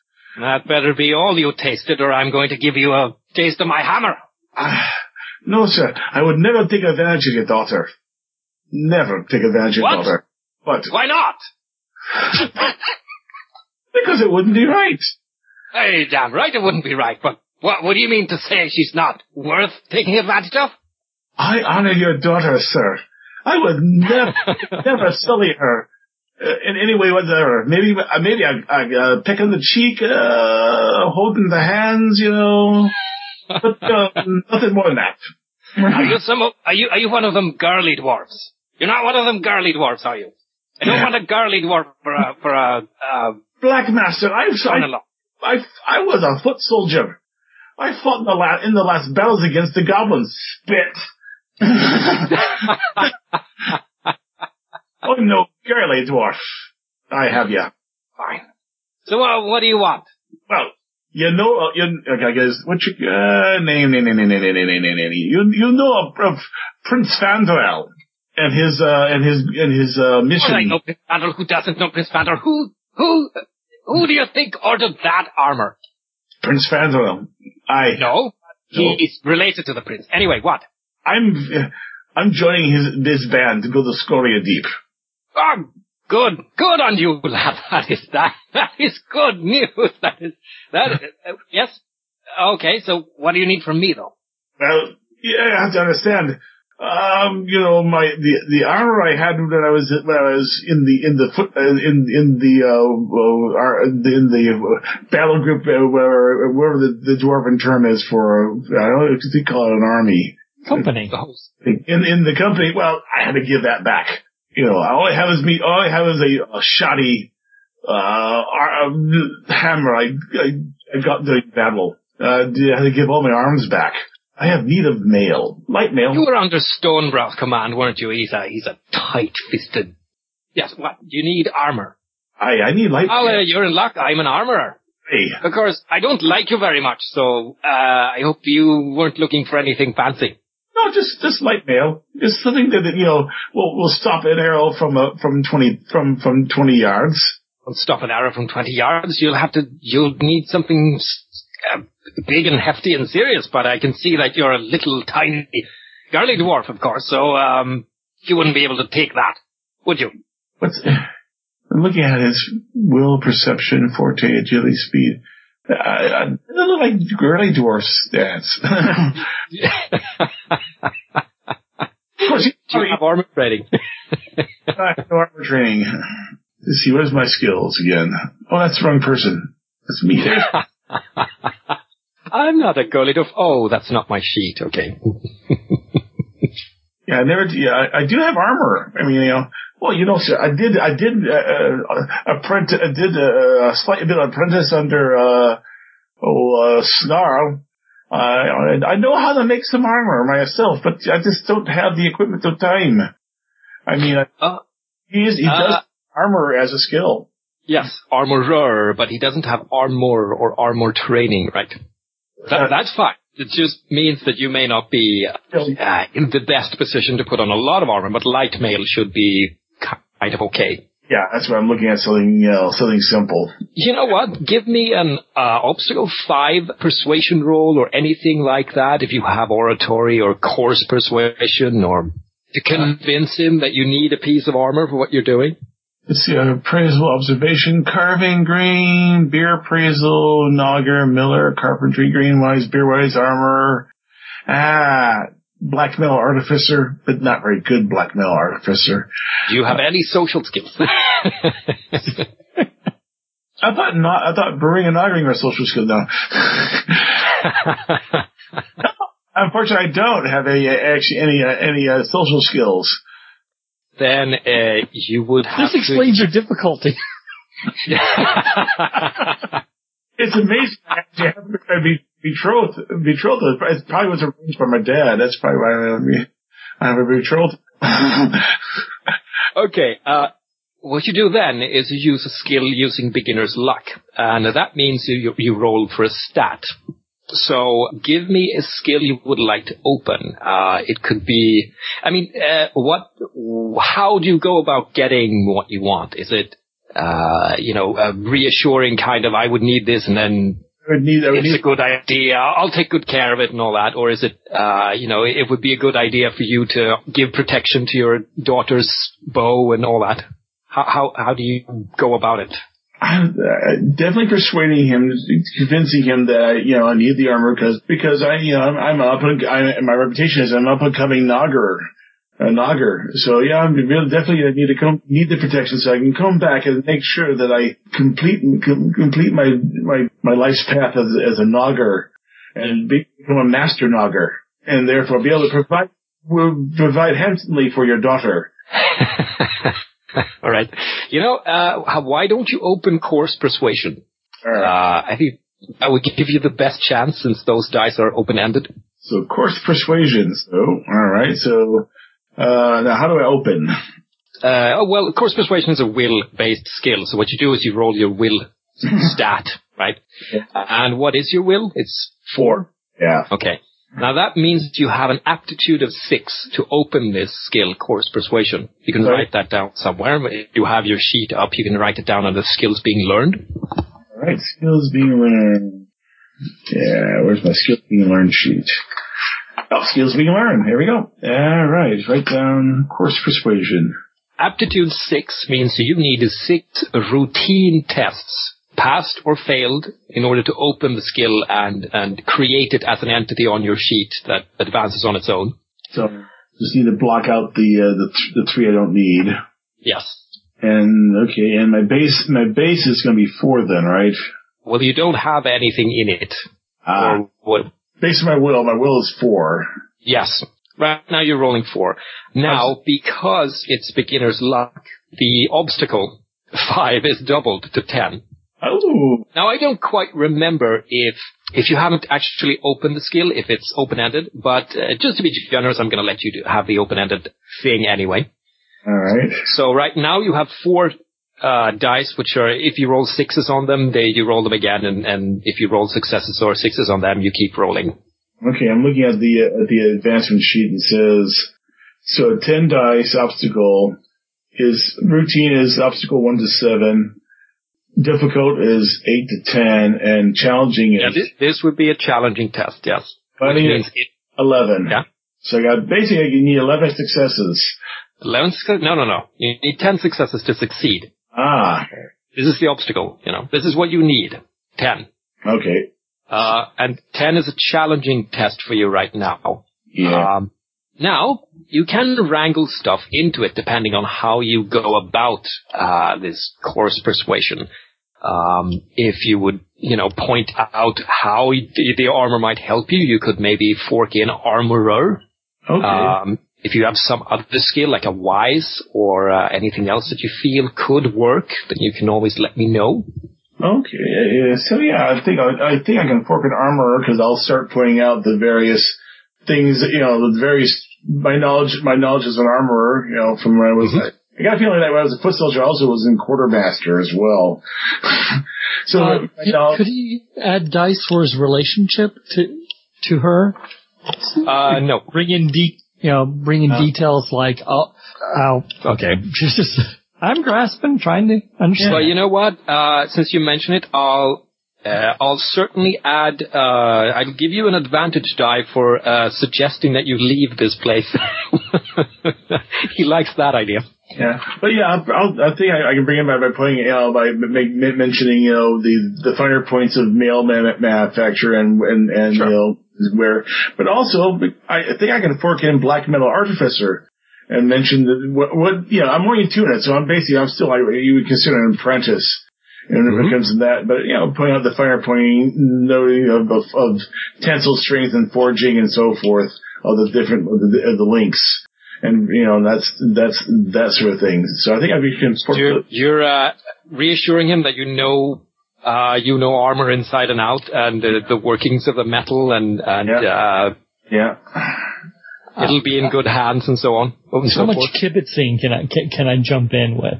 Go ahead if you have suggestions. Your skill in black metal and armor also allows you to identify why his work is so much better quality than what you can do. Oh. Just flatter the man. That's a good point, yeah. Because I also have shrewd appraisal. Well, why not? Yeah. Of course, shrewd appraisal. In that case, that is the process of finding every flaw in an item and then using it to lower the price. So in that case, you would look at the flaws and then make sure not to mention them. Yes. I also have appraisal. The thing comes apart like a zipper, but you're not going to say. Well, I also have appraisal too. I also have a regular appraisal. Would that be better or? Yeah. Yeah, so I will look over, point out all the finer points of his wares and so forth, and lamenting over the fact that I have such a poor hammer. It was made by goblins. It's serviceable, but it's nothing like this. Look at this. Look at this. It's beautiful. It's perfectly balanced, and it fits your hand like it was made for it. Oh, that would put a dent in someone's head. So that puts me at 5, 8, and then 4 and 8 puts me at 12 dice. What are you forking in specifically, and what are you doing to get them specifically? Line them out for appraisal by looking at his current wares and using my armor and my black metal artificer skills to really praise his work, pointing out how he's such a great master. His work is unparalleled in Marl, yes. And that I'm proud that I've been betrothed to his daughter, because I'd be married to such a fine family. I don't know if it's good or bad, but I know that his work would protect me well in Scoria D. All right. That's 2 skills. Right. So I gotta get appraisal and armor in because of that. Right now you have your 4 dice, and then you added appraisal and armor. Is that it? Well, I also was going to add in black metal artificer by pointing out the intricacies and looking at his apprentices and commenting on how well they've been trained. And I would love to, if I had the time, to spend to a part-time apprentice under him if I ever get a chance. All right. So that's 3 skills. Okay? You're forking in 3 things. Gives you a plus 8. 8 more dice then. Nope. How's that work? What are your skill levels in these 3 skills? Are they 4 or lower? Yes. Okay, then each of them add 1 die to your 4. Puts me at 7 then. 7 dice. Plus the dice you gave me, which is puts me at 8. So I need 2 more dice. Oh. Well, right now, to make things simple, let's not make them open-ended. I'm pretty sure that's not how it works anyway. So you have 8 dice, regular black dice. If there's anything else you can think of, add that. If you're good, then let the dice fly. And if you roll any 6s, then you can spend 1 fate point to explode them. And then that carries over to every other 6 you roll subsequently. So, yeah. So I got 8 dice, so 8d6, right? What in the world is that? I found on SourceForge a bot that will listen in on my Skype chat, and if you do / and then a die macro, it will echo it back. So I got 2 6s. Oh, cool. So I got That's very handy. Okay, yes. So I got 2 6s. So I can find, and it's, let me look right now. So far I got 1, 2, 3, 4, 5. 5 out of 8, which is average. Successes. So I got 5 successes. So I'll spend those 2 fate points. I may regret this, but... One. You always just spend 1, and then all 6s, whether they're right now or if you roll another 6 and you explode that it counts as the same 1 fate. So I got down to 2 fate. Gotcha. All right. Please record that as a fate spent on your will stat. Yeah, that's right. Yep. Oh, thank you.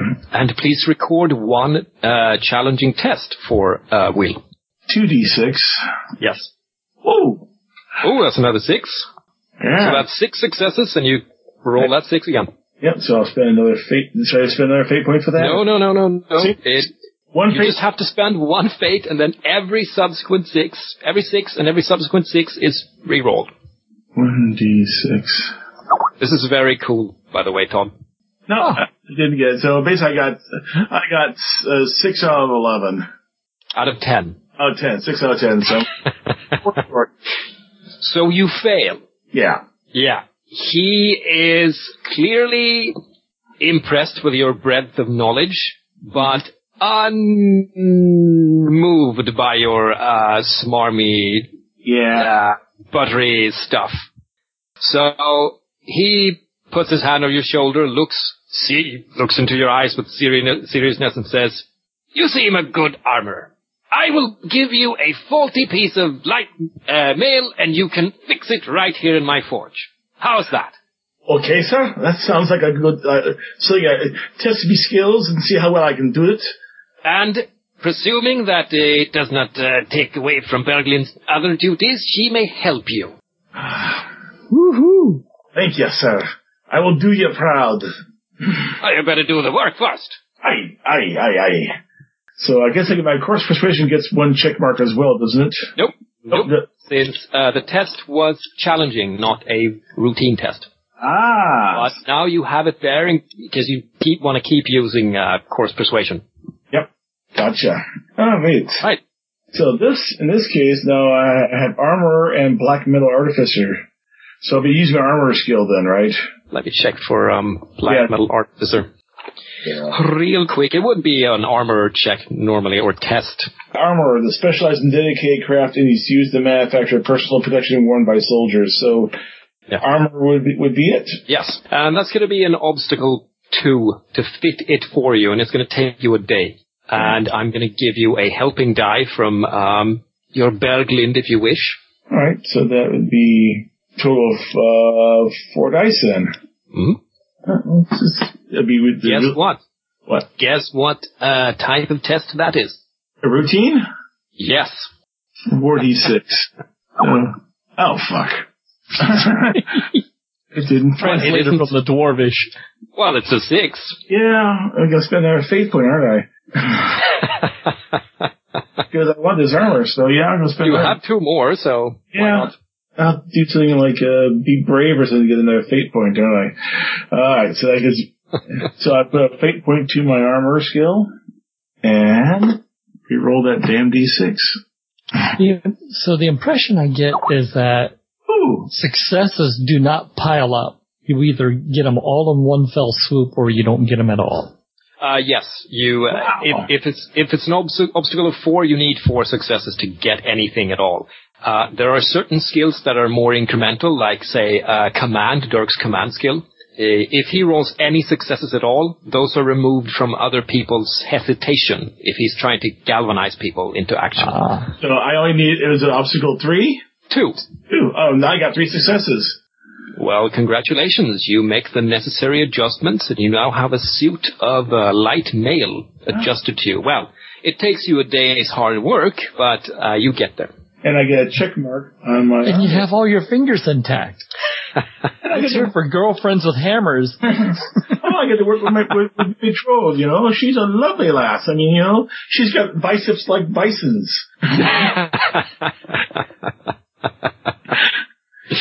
She can deadlift 200 pounds with one arm. I'm still waiting for the hot and sweaty joke. All right. Sooty. Sooty. So, off the Dirty. So, who's up next? I have pain for either of you. Both of you. Dirk's been quiet. Let's give him some spotlight time. So, Dirk, Fandral. Yes. Yes. I presume you are in the process of approaching your betrothed to convince her of the necessity of you going on a dangerous quest to this lost hold, right? Sure. Okay. Then I'm going to put you straight into, say, the outskirts of her family's hall within the hold. And what do they call them? Serving dwarves are taking your particulars and putting them away to safety, of course, except for the stuff that you desperately want to hold on to, if there's anything. And, well, Freya's father steps up and says hello, shakes your hand, slaps your shoulder and smiles broadly in that dwarfy kind of way. And, goes, yeah, well, and I heard about your ambition to retake the Scoria Deep's hold. Good on you, lad. That's the kind of dwarven spirit we need around here with all the filthy humans and Ponzi elves try to boss us around. Eh? Yes. The dwarves have been too timid in the past. We should strike out and reclaim all our former holds and glories. Hear, hear! I would drink to it, but I don't have anything on me. So, I suppose you'll be talking to my daughter about this then. Yes, I think she's has some reservations. Well, don't they always? Yeah. Our mother's the same, but, well, you just have to promise them sweet things and well, you know how it goes. Good luck. I believe she has some challenges ahead for you, but I swore not to tell you anything, so I'll just wait here and be a good father. All right. Just my beard and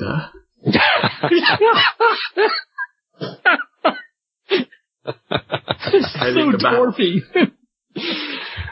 Yeah, that you know, I'm gonna give you a fate point for that. Probably need it. Yes. All right, so you make your way to her chambers then. And immediately upon reaching them, you notice that there are 2 brawny dwarven warriors standing outside in almost full armor, looking somewhat grim. And they're sort of whispering to each other when they see you approach, like, and they resume their positions. Hello, lads. What's Freya got you up to now? Oh, nothing. The usual. Guarding and keeping princes out. Oh. Not me, of course, right?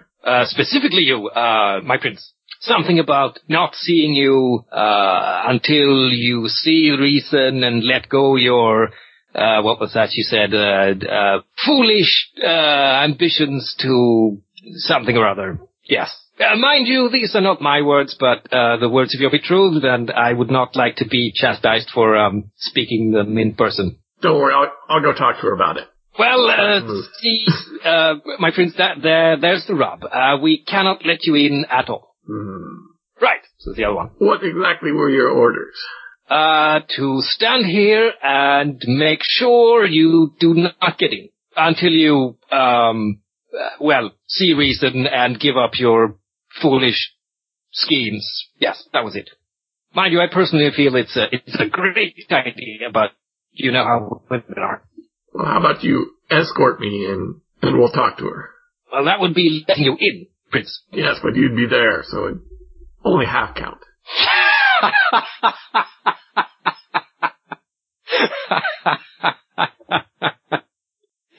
All right, that's an obstacle 4 persuade check.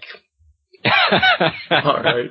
To make it seem like it's an all right thing to do. All right, so I've got persuasion at 5. Well, so got a couple. Yeah. That means, okay, no 6s, so there's nothing to actually spend on it. It just means they're not as dumb as you thought they were. Some of those smart dwarves, huh? Yes. They usually don't get assigned to guard duty. Well, my prince, that would perhaps not be a good course of action, but of course we were ordered to stay put, so if you were to find, say, an alternate entrance, there wouldn't be anything we could possibly do about it. Right? Right. Stay here and do your duty. Yes. What is the layout of the hold here? The hall with the various little subchambers and all that isn't all that complicated. There's probably a servant entrance you could get into. When he asked that question, was that an order? Oh, that's a good question. I just mentioned it because it's an instinct, right? That was a out of character. I didn't see the air quotes because it could have been so in character too. Oh, could you point me to where I can get in, where the servants' doors are, servants' entrances? She didn't say that they couldn't help. Just that they couldn't let him in. If I already know the layout and I can just go back through her maid's quarters or something. You see, her guards you're working on plausible deniability. I'm trying to help them. You wouldn't happen to have inconspicuous, would you? I would happen to have conspicuous. Because I'd say it would totally be an inconspicuous type test if you wanted to take the servant entrance unaccosted, if you didn't want to give her forewarning. But, I mean, I guess, if you're not concerned about that, you can just take the roundaway round and we don't have to roll anything. Yeah, I don't expect I'd be able to do that, so no. It'd be more like I think I'd have to roll my conspicuous to not be accosted. Well, that would be to, like, I'm here, get out of my way, go there, open the door, and quick. That would be the conspicuous thing. Yeah. But if you're just going there, that's fine. You find the alternate entrance and you slip into the chamber from the servant entrance in that case. All right. I wouldn't have tried to be inconspicuous at all. You're just doing your thing. I hear you. Okay. Hello, ladies. Going to see Freya. Oh! You mean, oh! Okay, well, there's a certain amount of noise, of course, but not anyway. You get in, and there's Freya. She's playing with a set of rune stones. Sort of, she's casting a future. Actually, before the hearth. And she turns around and she sees you and looks kind of, angered, but then realizing that she probably left something out of her brilliant scheme, so it lessened somewhat. She says, well, okay, so you're here. Well, I'm not going to listen to you. That's just it. Come on.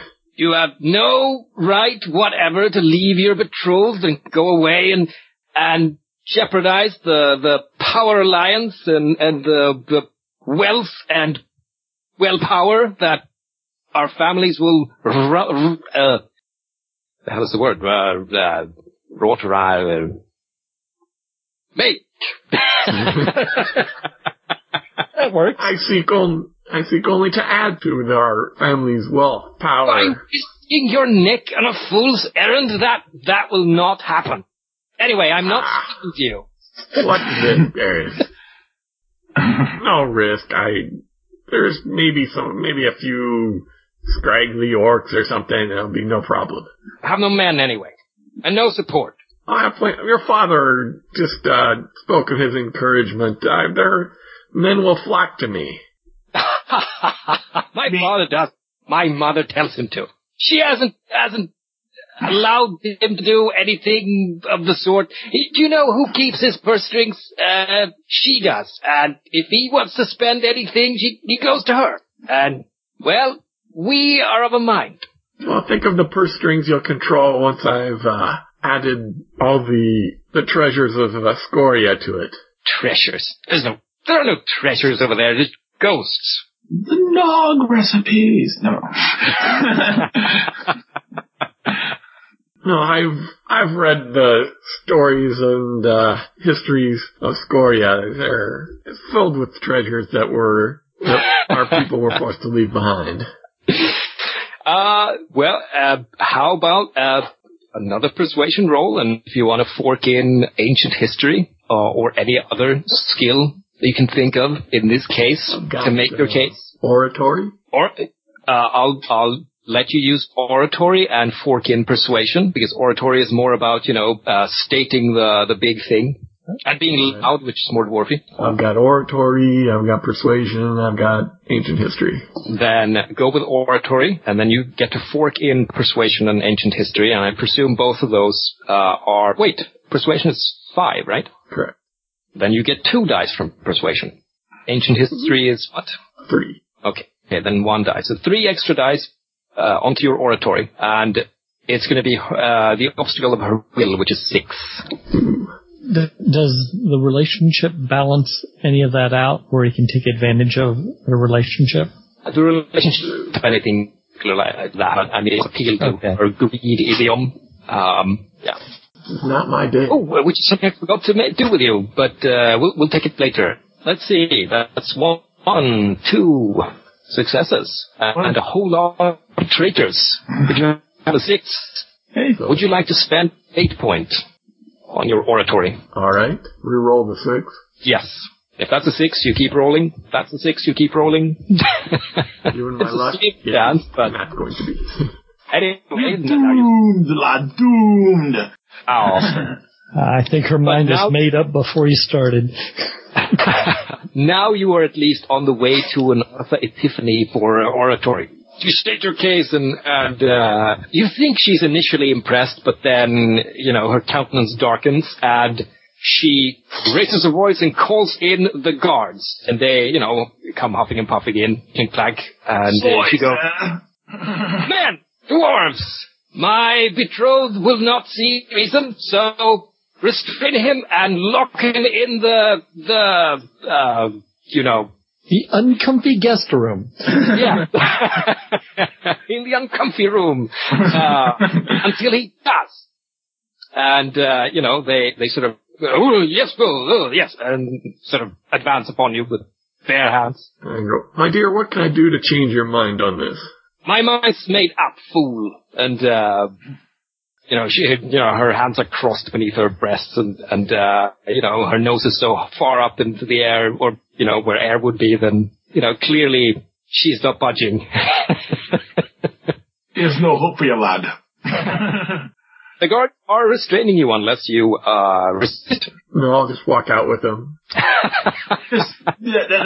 that one head, shrug, you don't need to do that. No, orders. We're taking you to the cramped guest room, and we're locking you in. All right, but give me the key afterwards. Right? The key? Well, that would completely run counter to the lady's purpose. Well, she just told you to lock me in there. Didn't say I couldn't have the key. Logic! It worked so well the last time. All right, well, obstacle 4 persuasion again, then I guess. Get the exercise that persuasion. Oh, look at that. A 6. You could explode. Throw another fate point at it to explode it. Hey, that actually worked. As fate would have it. Roll it again. See what you get. Yeah. Is there any benefit for getting lots of successes, or? It doesn't matter now because you have the amount of successes you need. If you say making a suit of mail, then certainly extra successes could be allocated, making it tricky. But for now... You're not going to give me 2 keys, right? Well, one of them grumbles and goes, well, all right then. I suppose she didn't mention anything about that, but you can't tell them we gave you anything, okay? Yeah, of course not. Of course, you lads want to come with me to my glorious adventure in reclaiming Scoria Deep. Oh, these yeah. treasures and... No, we can't. We have duty here. Oh. But we would if we didn't. Well, Well, you just have to get them fired for helping you. Yeah. Or convince Papa that, that these guys would be, they follow orders really well. Anyway, they show of hurling. His father would probably be happy to give you relief from your duties in this noble adventure. Well, we'll give it some thought. And if you get out, we can always meet up at around one of the noggeries or some such later. All right, I'll see you there then.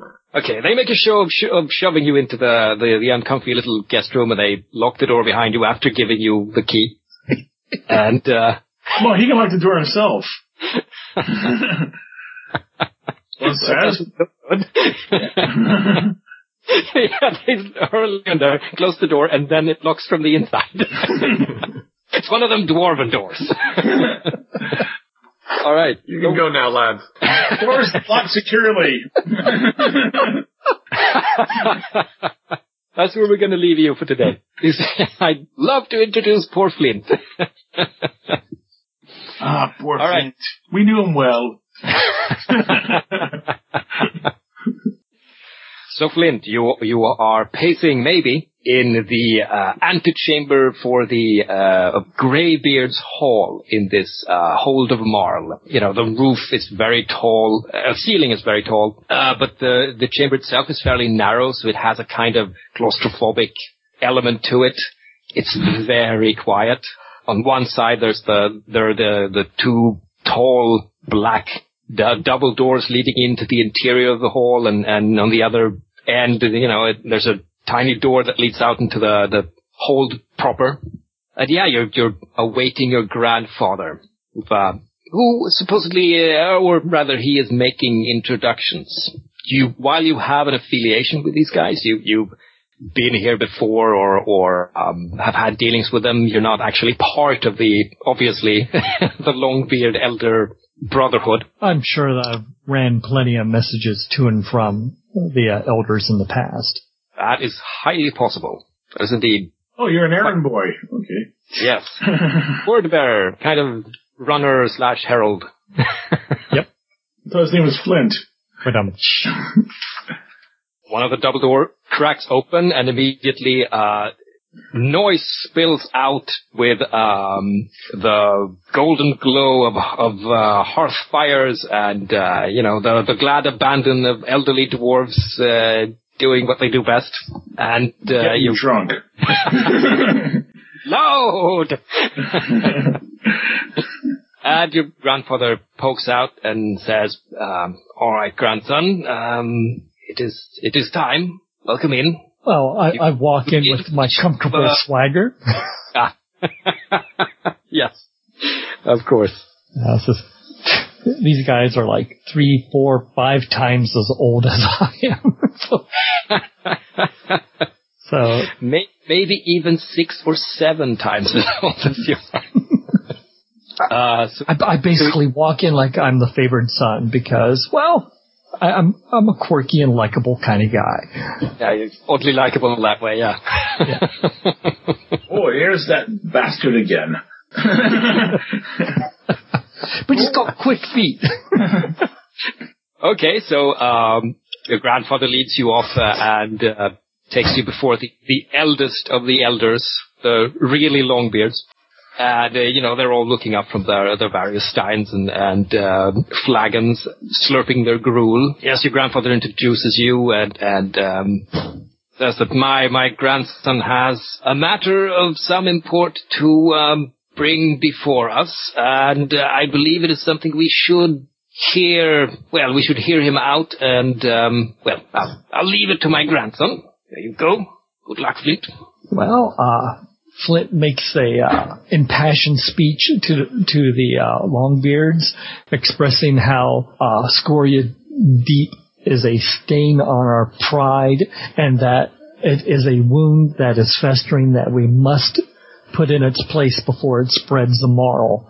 And instead of trying to be all sweetness and light, he's going for this is a creeping fear in the dark that we must put down. So he wants to play upon their fear and their level of comfort. Yes, it's like they have it good here in Marl. Well, what happens if what befell? What befell? Thank you, very good word. Scoria Deep comes here. So since I don't have persuasion, I'm going to be basically angling intimidation and throwing in a little bit of clan history about the clans that have fallen in the past, and they all remember at least somebody that was a member of one of these clans. Try to play upon their fears, and that's why they need to support Fandral and squelch Scoria Deep before its corruption spreads. All right. One elder in particular, an equally quirky dwarf, called the Dooney the Silent, who is anything but, is particularly vehemently against this, and makes no, he doesn't hide it at all. He feels all you're going to do is stir up trouble. Yes, and a moronic idea, and with the Iron Girdle enfeebled and Prince Dolam slain on the field, we have no true prince other than Fandral, and if we let him go, well, then we can just as well let Marl go. It's a terrible idea. And he smashes his stein into the board, to make emphasis. Just a little. Okay. No, go ahead. And that's exactly what the Longbeards of Scoria Deep said. So to switch things up a little, let's make this a versus test. Yes. So you take your intimidation and you're forking what into it, did you say? Well, clan history, trying to see if there's anything else that might be appropriate. Well, I do have rumor-wise. Is there any particular nasty, scary rumors that I could leverage? Do you have falsehood? Of course not. I'm an honorable. Then you won't be able to effectively lie about. Well, there might be some actual rumors, though. Yeah. I'm just curious because then you could use both. But I also have hold-wise. Well, no, that's for this hold. That's not for Scoria. Yeah. Well, it's holds in general, but particularly this, yeah. I also tell Freya about those nasty rumors. I do have a little bit. I do have a little bit of command, though. I'm not sure if that's applicable or not in expressing my competence. You have the skill command? Yeah. Yes. Then you could certainly fork that into convey, conviction and ability to actually take on whatever fears and stuff lurks over there. Sure. So that gives me intimidation B3 plus the 2 that I'm forking in. So that gives me 5 dice. Dooney the Silent, who is will use his Stentorious Debate at 4 to oppose you. Now, Stentorious Debate is a dwarven skill, and it's open-ended by default, right? So I don't know what the obstacle is yet for you, right? Okay. You need to beat him, though. So let's have a roll off. I'm going to use physical dice and let you know what I roll. Okay, and I have 2 traitorous 1s and a traitorous 3 and a lovely 6, which I'm going to re-roll. And that is another 6, so that's 2 successes. And a third 6, that's 3 successes. Crap! 4, 6, that's... You got 6? Yeah. Yeah, but I'm not going to... There's no way I'm going to roll 4 more 6s to beat him. Well, he has 5, right? And you have 3 successes and a 6. So you need 2 more. Stranger things have happened. Oh, what the hey. That's why you gave us the fate points to burn. Yes. Yep. Okay. I just rolled 4 6s in succession. which means you've used them all up. Thanks. And I roll a 1. Oh, I am totally floored by Dooney's Snooky. debate, and I realize he's been planning this. This wasn't something off the cuff. This is something that he's been up to. He's conniving. Well, that's why it's a long beard. So here's how it shakes out. You don't meet the obstacle, so you fail, in fact. But I'm tempted to give you some kind of compromise because a straight failure shouldn't happen. No, there should be some way for you to, for the story to continue, so to speak. It isn't that Dooney's arguments are very good. He's just louder than you are. And because he's your elder, the other dwarves sort of look to him, they notice him more. And so he tends to get more nods and murmurs and eyes than you do. So it seems like he is the one with the better argument, even though that obviously it isn't so. And certain dwarves have caught this, but the majority are still against it. And being victorious, Dooney stands up and he raises his stein and he drains it and he calls out, and if that no-good Prince Fandral dares to leave the hold before I, Dooney the Silent, says so, I will have him quartered. So I swear. And so I get in his face. And Fandral says, he is a prince of the land, and you do not disrespect him in that manner. Says, you have gone too far, old man. And I just blow up in his face. Yo, dude, you don't diss the prince. That too. And I guess that falls under a belief or whatever. Well, you're acting according to your belief. That is absolutely correct, and we're going to cover that in a moment. But for the present, your grandfather takes your arm and goes, no. You can't anger them like this. Bad idea.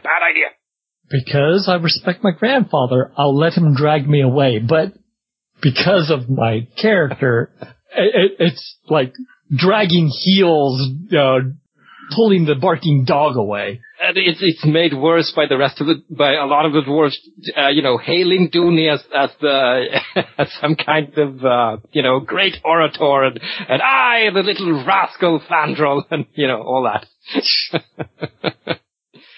So your grandfather takes you away to a corner and he says, well, I spotted several faces who might be able to influence their decision in the future. If we could assemble them and have a moot in person, privately, we could maybe influence them to influence others. What do you say about that? I'm sorry, I was not eloquent in front of the Longbeards. Eloquent? You weren't loud enough, son. You have to be louder. Those were some excellent points. You're just lucky that some of us don't hear so well. Do you think if I bring Fandral down here that he could influence them? He is a powerful motivator of men.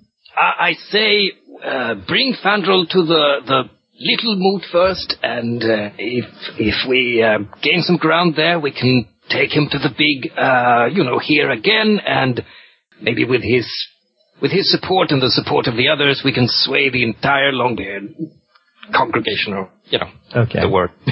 Congregation, there we go.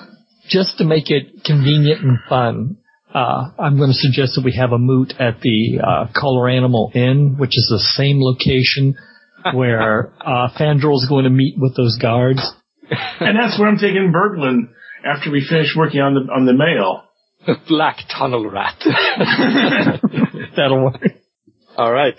But for now, I thought we'd have a little Arthur Rewards session before we say bye-bye for today. I think all of you went for your beliefs this time, and I did try to focus, one scene, one belief to get you going. So that's at least one fate point each for doing, for going for your beliefs. So when you fail a test like that intimidation, and it's a contested deal, does that add to your learning of that skill? Fantastic. I forgot that. Good point. It was an obstacle 5, since he rolled a 5, for your intimidation skill. And you had what? 2? I had 5 dice. I have a B3. 5 dice, okay. So that would be is that a challenging test? Oh, there's a magic chart somewhere around here. It's a difficult test. Oh. So you get to log a difficult test for intimidation. And if you spent 1 fate, right? Yes. Did you record that? Not really. After intimidation, I can write 1 difficult plus 1 fate. Yeah, this is where putting it on the character, on the printed character sheet comes in handy, because they had little checkboxes for this stuff. Did we take advancement? Did we cover advancement for you, Dirk? No, I don't. We didn't, did we? You made a persuasion test at obstacle 6. And do you remember how many dice you rolled? You forked in ancient history and something else, right? And oratory. Yeah, in the chat log we have 8 dice. No, wait, you had oratory, and then it was persuasion and ancient history, correct? Yeah. So that's 7 dice versus 6, which is a difficult test. So you get to log a difficult test for oratory. 8. You had 8 dice. Okay, same thing. Difficult test oratory. And then he convinced him to give him the key, which was that just role-playing, or was that just... No, those were actually different tests. Those were 2, for those you rolled your 5, right? Yeah. Yeah. So 2 difficult tests for persuasion.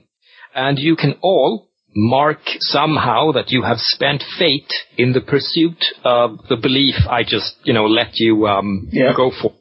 Yeah, I got mine marked. I marked my will has a 1 fate point spent to it, and I have 1 point and 1 check mark against challenging for will. For doing that luck roll, the lucky break roll, or whatever it was. Beginner's luck. Beginner's luck. And I got a routine check mark for my armor skill and 1 fate point for that as well. Fantastic. So, as long as Fandral blazes a path for Dwarven glory, he has my axe. That was the belief that I was operating under. That was something you worked, certainly, but it was something you worked toward. It was rather, I would get the Longbeard. For support for Fandral. Okay. Yes. Yes. Maybe I should have stated that before. I'll do that next time. Like I said, this is still burning training wheels. Yes. All right, let me roll off the rest of the Arthur Awards so we can get that out of the way. Let's see. You went for your beliefs. I believe that you certainly achieved your getting armor. Yep. I mean, you had to fix it out, but you got it. So that is a personal goal achieved. You get a persona point. Ooh, goody. And I take that one off the sheet and come up with a new one, right? Did you spend any fate or anything on that belief? No, I didn't. No, okay. Then it doesn't really matter. Then you can strike it and come up with a new belief. I'll do that later. Let's see. Anything else? Humor. I awarded a humor fate point to Dirk. Alas, poor John was away. Yeah. Really, the rest are... You know what? I feel like you all had embodiment. When a player captures them with the table perfectly and for the right story, all 1 persona points is awarded. Great decisions, desperate decisions, all that. So basically another persona point. Okay. Yes. Now, because I kept you separate, there's no real point in voting for Workhorse or MVP. Yeah. Since, you had no chance or no opportunity to help each other, other than out of character stuff. So now, we'll skip that. However, I'm looking at, neither me or Dirk's character, but Flint was he working toward the greater good with his stuff? Well, that's certainly debatable. If you actually achieve something. Yes. Yeah, accomplishing goals bigger than you. So yeah, he got stomped on. Yeah. Oh well. I missed a few names when I was taking random NPC notes. So if either of the other players have a better memory of names of fathers and stuff like that, I suggest I don't think I introduced the dad, but he would be Orm. the father of a bride. Yeah, and all the names we used for my character are actually on my sheet already. Okay, well, I didn't know. I think it's always good to have continuity in NPCs. Yes, that's much appreciated. Because I definitely want that cheapskate Stonebrow to show up again. Wow, I didn't say anything across the mics. As soon as that came up, I had a face, I had a backstory, I had war stories of how he almost imperiled missions because he's such a cheapskate. But at the same time, the greedy dwarves like that he does things on a budget. I guess I'm terrible that way.